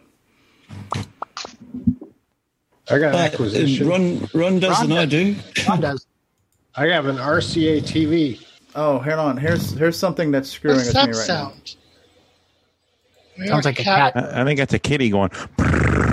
I don't know what's going on here. Oh, this is cool. I like this. Look at that go. I can't get the normal view where whoever's talking is big. So I don't know why. I want to be big. I'm gonna. There it is. Yeah. Aren't you still screen sharing? There we go. Okay, what are you showing us there, Ron? I have a TV that I got from Goodwill for $1.49. Portable RCA TV. That you can view snow on. And I'm going to hook this up to a color computer, and I'm going to be able to just barely read what it says. And is it a black and white TV? No, it's color. That's a color. I can hardly tell. That green bar. Oh, I can't. $1.49. It's you can make a portable Coco. Yes, this has channel 3 and 4 and UHF, and it also has AM and FM. Now, what are the connections for it? Does it have like the two screw-ons for the antenna? It has input for, which is what I'll be using, the 1/8-inch jack to RCA out from the what? Well, how do you get a picture into it though? Does it have an input at all for the input RF? is here. See that hole there? That's an audio input though. No, that's an input for an external antenna. Oh, I gotcha. You have to have the 1/8-inch jack, which I have up in my observatory. Gotcha. And then the other part fits into the back of the Coco. Okay. Yeah. Gotcha. Is that a realistic? No, is that a realistic pocket vision? No, it's an R and a C and an A. RCA. Okay. It's not that realistic. Oh, it's RCA. No, the idea is that I've got a TV to hook up to my Coco. Not so much that this is a Radio Shack item. Okay, no, that's very cool. Yep. Yeah, cool. Magic Game says if Coco was a Game Gear handheld, that would be it. Next year, I'll show you. Next year, Ron's going for the next year's award for smallest display on a Coco. Correct. Okay. I have an acquisition too. Okay, John Lowry. If you haven't ever seen one, this is what can you guys see my screen? Yeah. Yes. Okay, I was going to say I can't. Circuit board with something on it. Yeah, no, it's a Coco VGA. Oh, yep. That's the Coco VGA board. Your VDG goes here, and then it plugs into your VDG spot on your motherboard, and then this connector connects to this ribbon cable here, which leads off to this board here, which mounts to your Coco. It gives you the switches and the S-Video out. which goes through this cable to a VGA monitor. And there's the 1/8-inch jack for audio. Yep. And then also there's two methods. I guess there's one that's like a non-destructive method that Brendan came up with that, so you don't have to drill any holes in your cocoa if you want to preserve it. But if you're like me and you don't care, you get a really nice template. Yeah, it's a template for you put it in the right spot, line it up with the channel 3/4 switch. You line it up there and kind of just tape it in place and use it to drill the holes for the mounting board for the the output. Yeah, for the output. Yep. Yeah. The one I bought has got the 3D printed case for that. Oh, I see. Yeah, like an external. David Lloyd says it seems all methods are destructive, but they're not because it goes in line. So you don't do anything to your case if you don't have to. Right. You got one right here. Yeah. So you can come right out one of the vents. Yeah, well, it's basically because it's a ribbon cable. You can just bring the ribbon cable out like through where your channel 3 and 4 switch is or anywhere else, and just have it there. Right. I picked up one of these at Cocoa Fest. Yeah, so that's the 3D printed case. That's a 3D printed one, and my Cocoa VGA is red. Someday I'll install it. Ooh. Hey, yours has more chips than mine too. I've got 2 quad flat packs on there, and that's it. Yours has. Yeah, I've got the Doritos and the Tostitos chip also. Yeah. Well, there is a differences between the two different generations of Cocoa VGAs. One has the 512 color palette, and the other one has the 32,768 color palette too. So that's the enhanced. That's one. Just the later version. Well, he just kind of snuck it in. The latest ones have the expanded palette. Is that the ones that are called enhanced? No, that's just a sticker you can put on your Cocoa if you want to say that your Cocoa has been Cocoa VGA enhanced. Well, mine's definitely older. I bought this at Candy Assembly 2018. So you see, I'm really on top of things of getting this installed. Yeah. Oh, absolutely. Yeah. Absolutely. Ron's got his card. I still haven't fixed the RAM chip on mine. Talking to the community, I was trying to figure out what's wrong with this Cocoa 2 I bought, which I just figured, it didn't say anything about it working or not. It even said that it wasn't tested. And I'm like, it'll work. So I get it home and I turn it on and there's a bunch of zeros on the screen. And somebody in the chat room or on Facebook pointed out that the zeros are telling you that there's a specific RAM chip bad because it's trying to load all the spaces into the screen. And so that's working, except with the bad RAM chip, it's turning all the spaces into a different character, which were zeros. And by figuring out the ASCII for zeros 48, you can tell the 16-bit was getting set when it shouldn't be. And so it just kind of points out exactly which chip was wrong. And I go and look at that chip, and it had a pin. Looks like somebody physically took some pliers and broke one of the pins off the RAM chip. So I shorted it out by sticking a screwdriver in to short the pin back into, to make it, conduct again and just turn the machine on. And it turned on perfectly. So the RAM chip itself was actually good. It's just got a broken leg. Pin. Yeah. So I ordered the chip for that and desoldering iron, and I'm waiting on that stuff. But when all that comes, I'll probably put a video together because I have a video for the unboxing of this here that I put on my YouTube page, and it's also on Facebook. But when I go to fix the RAM chip and install this, I'll probably make a video, hopefully. Cool. Very cool. But that's my acquisition. All right. Who else has got an update for acquisition this week? Yeah, I've got one. During a couple of weeks ago, actually, it probably was, another fellow Aussie coconut, Darren Ottery, up in Queensland near Nick. He got in touch with me and, we had a really good chat, actually. It turns out he's a sound engineer and a musician as well as a coconut, so we spoke for hours on the phone. But during the conversation, he had 2 Cocoa 3s and he's never had a Cocoa 1, and he'd always been after a Cocoa 1. And I had one Cocoa 1. I had one Cocoa 3 here and 3 Cocoa 1s. And so he had the spare Cocoa 3. It just booted up to a green screen, didn't do anything. It had a fault. And he said, look, if you're interested, how about we do an exchange? He told me about the fault and all the rest of it. And I said, yeah, that sounds great to me. I'm actually after another Coco 3 that I can transplant into my Model 4 case. So that works perfectly for me. And I figured, well, I'll get the thing down here and fix it up, find out what the problem is and fix it. And my spare Coco 1 that I had here actually had a fault as well. It booted into a black screen. Turns out it was just the 6847, so I swapped it out and put a new 6847 in, and that come good. So I sent Darren my spare Coco 1, and he sent me his spare Coco 3. And I got the Coco 3 here and plugged it in, and sure enough, it did exactly what he said and booted up to a blank green screen.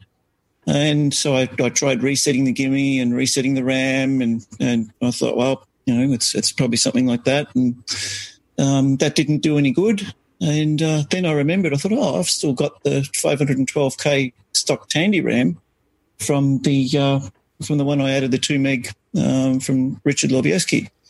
So I figured, I'll take out the 128K RAM out of this Coco 3 and put the 512K module in it and see if it comes up. And then I remembered all about the C65 and C66 capacitors that have to be cut. And I looked everywhere on it and I couldn't find them. And same thing when I did the 512K to 2 meg update on my other Coco. But because they'd already had the 512K RAM in, I didn't really have to worry about it because it had already been done.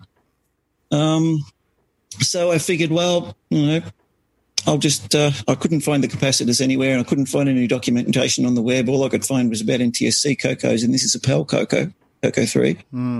So I figured, well, I'll just stick the RAM in and I'll see what happens. It's not working now. I'll see if there's any improvement. And I figured, well, the worst that can happen is if I don't cut the caps, then it might get scrambled. The RAM might scramble after a while or whatever, but at least it'll tell me what's going on. So I took out the 128K chips, put in the 512K module, switched it on, and I was greeted with a good boot screen. And I thought, well, that's a good promising sign. Typed in the print mem command, and it came up with the standard, the right values, and everything worked. And I thought, that's cool. So I'll switch it off and plug in my Coco SDC and load up something from that. And I plugged in the Coco SDC, and it just booted up to the standard extended color basic prompt without any of the Coco SDC. And I thought, it must have something to do with these caps. So I thought, well, I'll dig out the service manual and I'll have a look on the schematic and see where I can find where the caps actually are, what they hang off. And I found them on the PAL version and the NTSC version. They're still there. And it turns out they're on the PAL version, they're hanging off 2 resistors near the gimme chip. So I'll just switch over my cameras here. Go over to number 4. I've got another camera. If Neo will let me do this. There we go. So right here, you can see there, that's the Coco 3 that Darren sent me. Mm-hmm. That's my old Coco 1 there with the Coco enhanced. Yep. And over here, that's the Coco that was running the Frogger. That's also got a Coco VGA. And that's my big fancy updated one that we all know about with Ron's Coco Mech keyboard. Ed's Coco Mech keyboard and all the fancy updates. Anyway, I'm getting off the topic here. Back to this one. I've got the lid taken off it. I'll show everybody here where that capacitor, those 2 capacitors are located on a PAL Coco 3. So if anybody else wants to do it, they'll know where to go.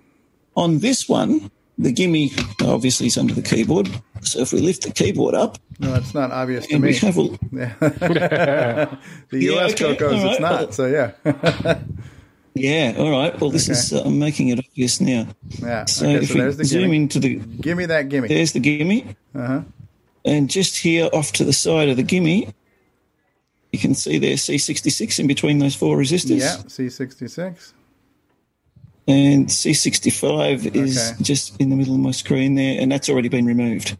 Okay. So C66, I just snipped the lead on C66 there and put it all back together and put the keyboard in, Boom. fired it all up, and bingo, it worked. So that. So now you got Coco now you boot 3, up, and you can also run your cartridges like your Coco SDC and everything else. Yeah, I plugged in the Coco SDC, it worked perfectly. Right. So, so the next step now, this is something I've been talking about, I've spoken about a few times on the show, is transplanting the innards of this one into that. Okay, that'll be cool. And what are you going to do for a display? Yeah, that's good. There's some 12.1 inch TFT LCD monitors that have got all the inputs and outputs that I'll need for it. So I'm going to get one of those off eBay and do that. Now the other small, or not so small, but another minor, something that's for the show is this thing here arrived. This is what I'm using to do all my fancy camera switching. These are normally like, several $1,000s worth. It's got all multiple inputs. It's got 19 inputs there. It's got 4 inputs there. You can plug anything into it, composite video, component video, computers, whatever. And this does all crossfades, dissolves, switching, fading, synchronization, the whole bit. So I've got... comes in a 19-inch rack. Yeah, so I've got 3 cameras plugged into it at the moment. There's that camera. Where are we? Yeah, nice rack there, David. Your head's in the way. Your head's in the way. Oh, right. Okay. Look at that camera. Camera there. Look at the lens on that baby, huh? That's the Polycom. That's the main Polycom camera that's doing my mug shot. That's the pan tilt zoom one that I can control from the things. So yeah, that's they're my updates. And that I wasn't expecting this device to arrive until middle of the week, and Australia Post actually excelled themselves and delivered it this morning. Wow! So I've literally all still driven on solar panels. Yes, and so I can just go back here and if I want to switch back. Well, you've got enough electronics in your house now to really give the sun a workout. Yeah. So that switches back there to the other camera there, and you can see there in that's my setup there, overview of picture-in-picture, and then if I press that again, twice again, I can go back to O2, and that'll go back to the computer, back to the other Coco. You got so many different video stuff in there. I can do that and get rid of that altogether, and I can just have my Matrix background. One of these days, you got to host the show. Yeah. Well, actually, part of the reason for getting all this stuff was because my computer isn't really super powerful, so I don't know whether it'll run OBS with all the extra inputs and outputs if I ever need to do it, to be a streamer or a host or whatever.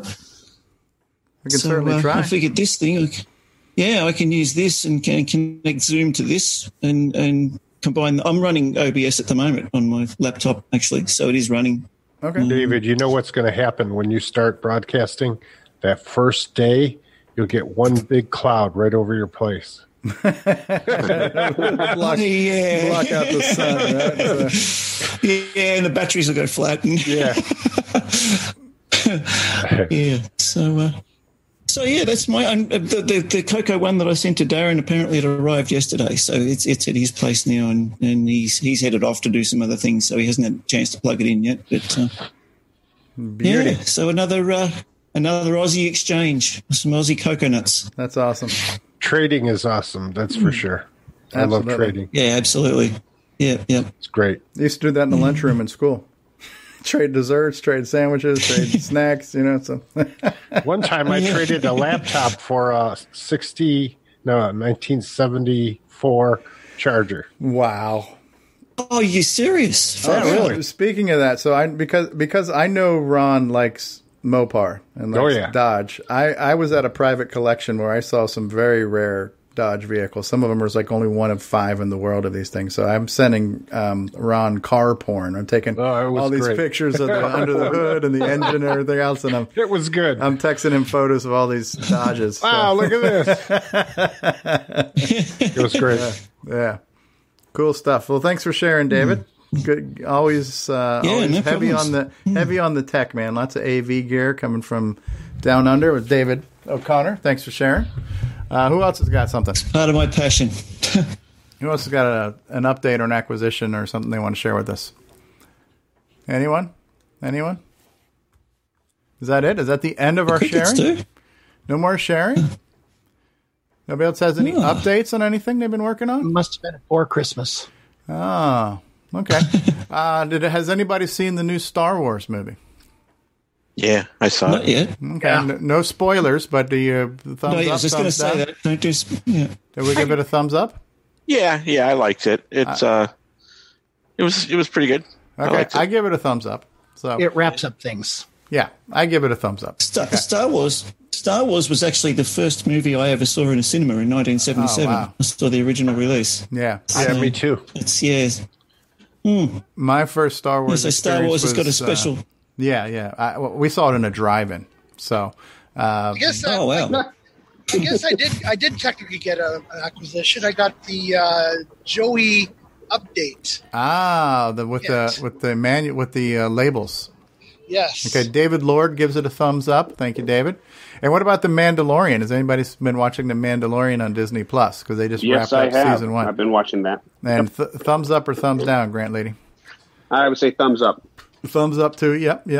My biggest complaint about The Mandalorian was it was a little bit too. It seemed a little too family friendly, and it always seemed like every single episode kind of ended with a nice bow on it. You know, like they wrapped everything up every week after week and put a bow on the end of it. And so, but you know, I'm not going to give away any spoilers. But let's just say things get better as the season goes on in that regards. I would agree with you on that. Yeah, but they seem to want to. It was a little slow at first, I would say. So you're saying they seem to want to like wrap up each episode? Yeah, every single by the end of the episode. episode. Yeah, it seemed like every episode by the end of the episode put a nice little bow on whatever happened for that episode. You know, I see a lot of Facebook memes of the Baby Yoda memes on Facebook. Yeah. Did they have the guy from Saturday Night Live sing Star Wars like he was? Oh, Bill Murray at the lounge. Wars, yeah, Nick Rivers Nothing and but Nick Star Winters. Wars. Yeah, nothing but Star Wars. that was great. Bill Murray's cheesy lounge. Yeah, singer that's routine. it. Yeah. I remember when Return of the Jedi came out, people were so mad about the Ewoks, saying, "Oh, they're too cute," blah blah blah blah. But now with Mandalorian, "Oh, Baby Yoda." I know. It's So like- it's been, yeah, It's a little bit too much. Oh, now. one other quick little thing I did forget to mention that I should mention is when Darren sent me the Coco 3, he also sent this. Is that a high-res joystick interface? That's what it looks like. Yeah. Yes. Okay. It's a Tandy high-res joystick interface. So I found out that for Coco Max, I need to do a resistor mod inside this and put a switch on it. So I'm going to do that. Okay. Very cool. Well, we know Chet's project update is he's working hard on Digger 3, so we're looking forward to that being released, the final version.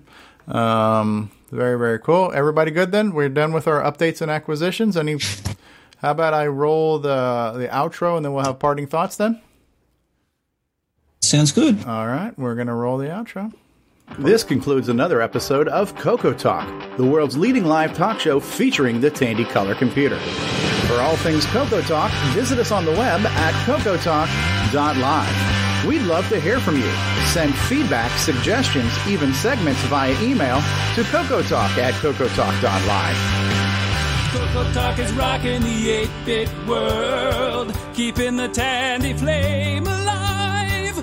We may be mocked, but we'll never stop, 'cause Coco Talk is rocking the 8-bit world.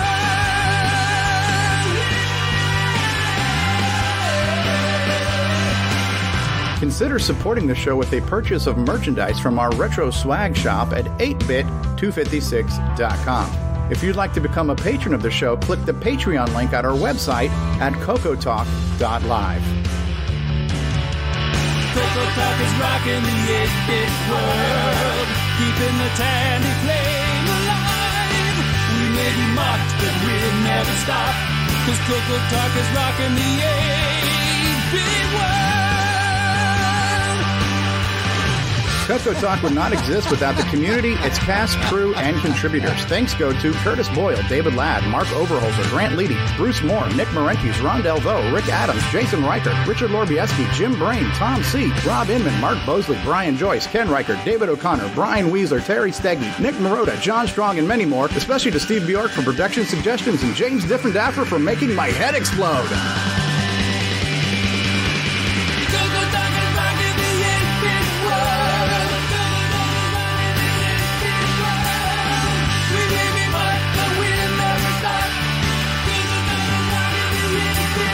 Please help support the Coco community by visiting some of its various contributors.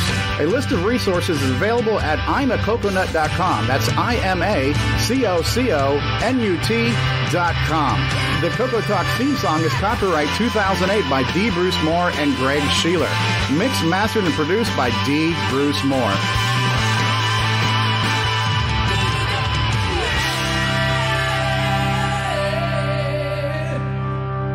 Nick Marotta, Nick Marotta, Nick Marotta. Name so nice you must say it thrice. I want to thank everybody who's been out there in the live chat. Matchy Games has been out here. David Lord has been here. Mark Overholzer, Retro Innovations, and DeBruce Moore. And Mark Overholzer, David Lord, Mark Overholzer, David Lord, Matchy Games. James Games came by and said hi.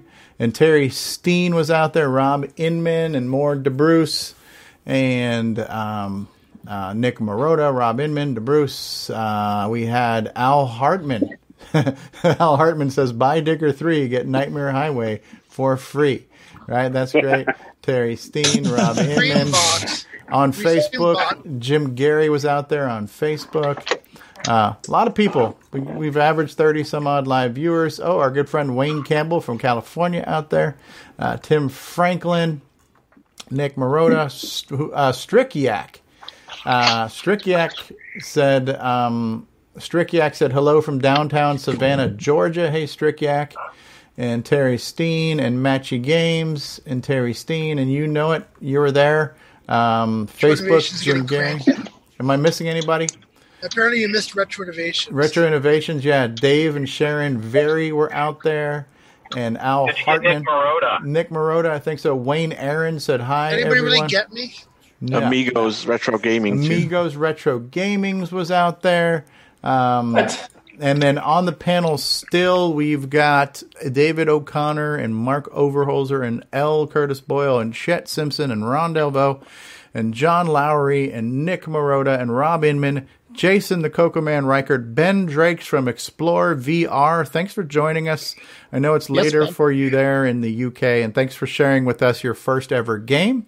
It was a pleasure sharing that with you. Grant Leety is here. I have been your host, Stevie Stroh, and I want to thank all of you guys every week for coming together and making this my best part of my week. And I want to thank everybody who watches our show and who listens to our show. And that's it. Parting thoughts, final words. David O'Connor.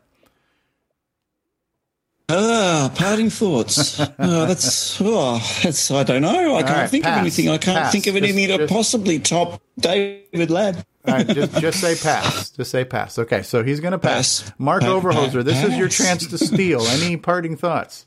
6502 forever. 6502 forever. Boo! Get a rope. Get a rope. Get a rope. Bring him up. Bring him up. All right. Glad to be here. Always. We're glad to have you, and your golden microphone is really, really nice.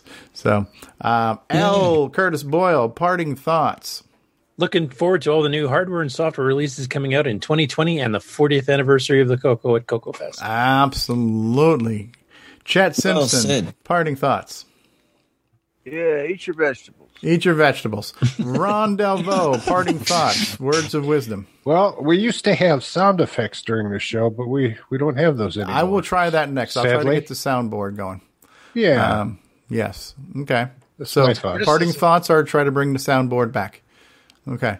John Lowry, parting thoughts. Well, as we close out 2019, this is a challenging year for me. Looking forward to 2020, and with my health back in order, I'd like to make it out to Coco Fest, Tandy Assembly, and those kind of things. And just Happy New Year to everybody, to the whole community. Excellent. Well, great words there. Rob Inman, the host with the most. Any parting thoughts from you, sir? Gimme X. Gimme X. Yeah. Gimme my Gimme X. That's right. Yep. I second that. Jason Reichert, any parting thoughts as you're driving off to destinations unknown? Destinations unknown. Yeah, I will say Happy New Year from CocoMan.biz. All right, shameful plug. Grant Leedy. You're on the wrong side of the road, Jason. Going the wrong way. Be careful. Thank you. Grant Leedy, any final thoughts and final words from you, Grant Leedy? Yeah, I'm going to make a New Year resolution here on the show that I will not have any live streams next year. All right. He'll pre-record them now. Yeah, they'll be pre-recorded streams. Ben Happy New Year, everybody. Thank you, Grant. Ben, thanks for being here. You know you're always welcome, so feel free to jump on at any time. But any final words from you in the UK? Oh, just thank you again for playing my game and having me on here again. And I look forward to sharing more Saturdays with you in 2020. Excellent. Well, you're always welcome. And invite the rest of the Dragon folk, too. They're all welcome. You guys are always welcome to come on here. And I love seeing some of these Dragon games and just hearing about our cousin. Dragon is our cousin. So it's beautiful. And I saved the best for last. I saved the best for last. So there we go. Nick Marotta, you get 3 parting thoughts and words. So okay, well, this will. I started off 2019 with no Coco stuff, so thank you to the community for helping me get back into having real hardware and new enhancements, and it's been a really, really great. Really great spending time with you guys every week and through the week, and it's been a real blessing in my life. So thank you very much. Okay. So in other words, we're a bunch of enablers. We're a bunch of enablers. So thank you for helping me get new stuff. Thank you for making me spend money on new stuff that I shouldn't be spending, and thank you for. Okay, there you go, and thank you for the hair, Nick. Yeah, one day I'll get a cut. Yes. Especially now that it's longer than Curtis. And Salvador Garcia is saying he can't post in YouTube's chat. I am not sure why, Salvador, but we'll investigate that. Let me know what your YouTube screen name is. I'll make sure somebody didn't accidentally mute you in a previous time, because we do have moderators that try to mute people who are spamming or being inappropriate. So we'll have to see it. Make sure you haven't been blacklisted on accident. In any case, we're going to press the button now and end the show. Thank you, guys. Thank you, everybody. It was a great year. It has been a great year. Thank you, guys. Yeah, absolutely. I mean, we are pressing the button. Happy New Year. There's my parting thoughts. There you go. Happy New Year. Okay, say goodbye, everybody. Happy New Year. Bye, Good week, everyone. See you next year. Bye.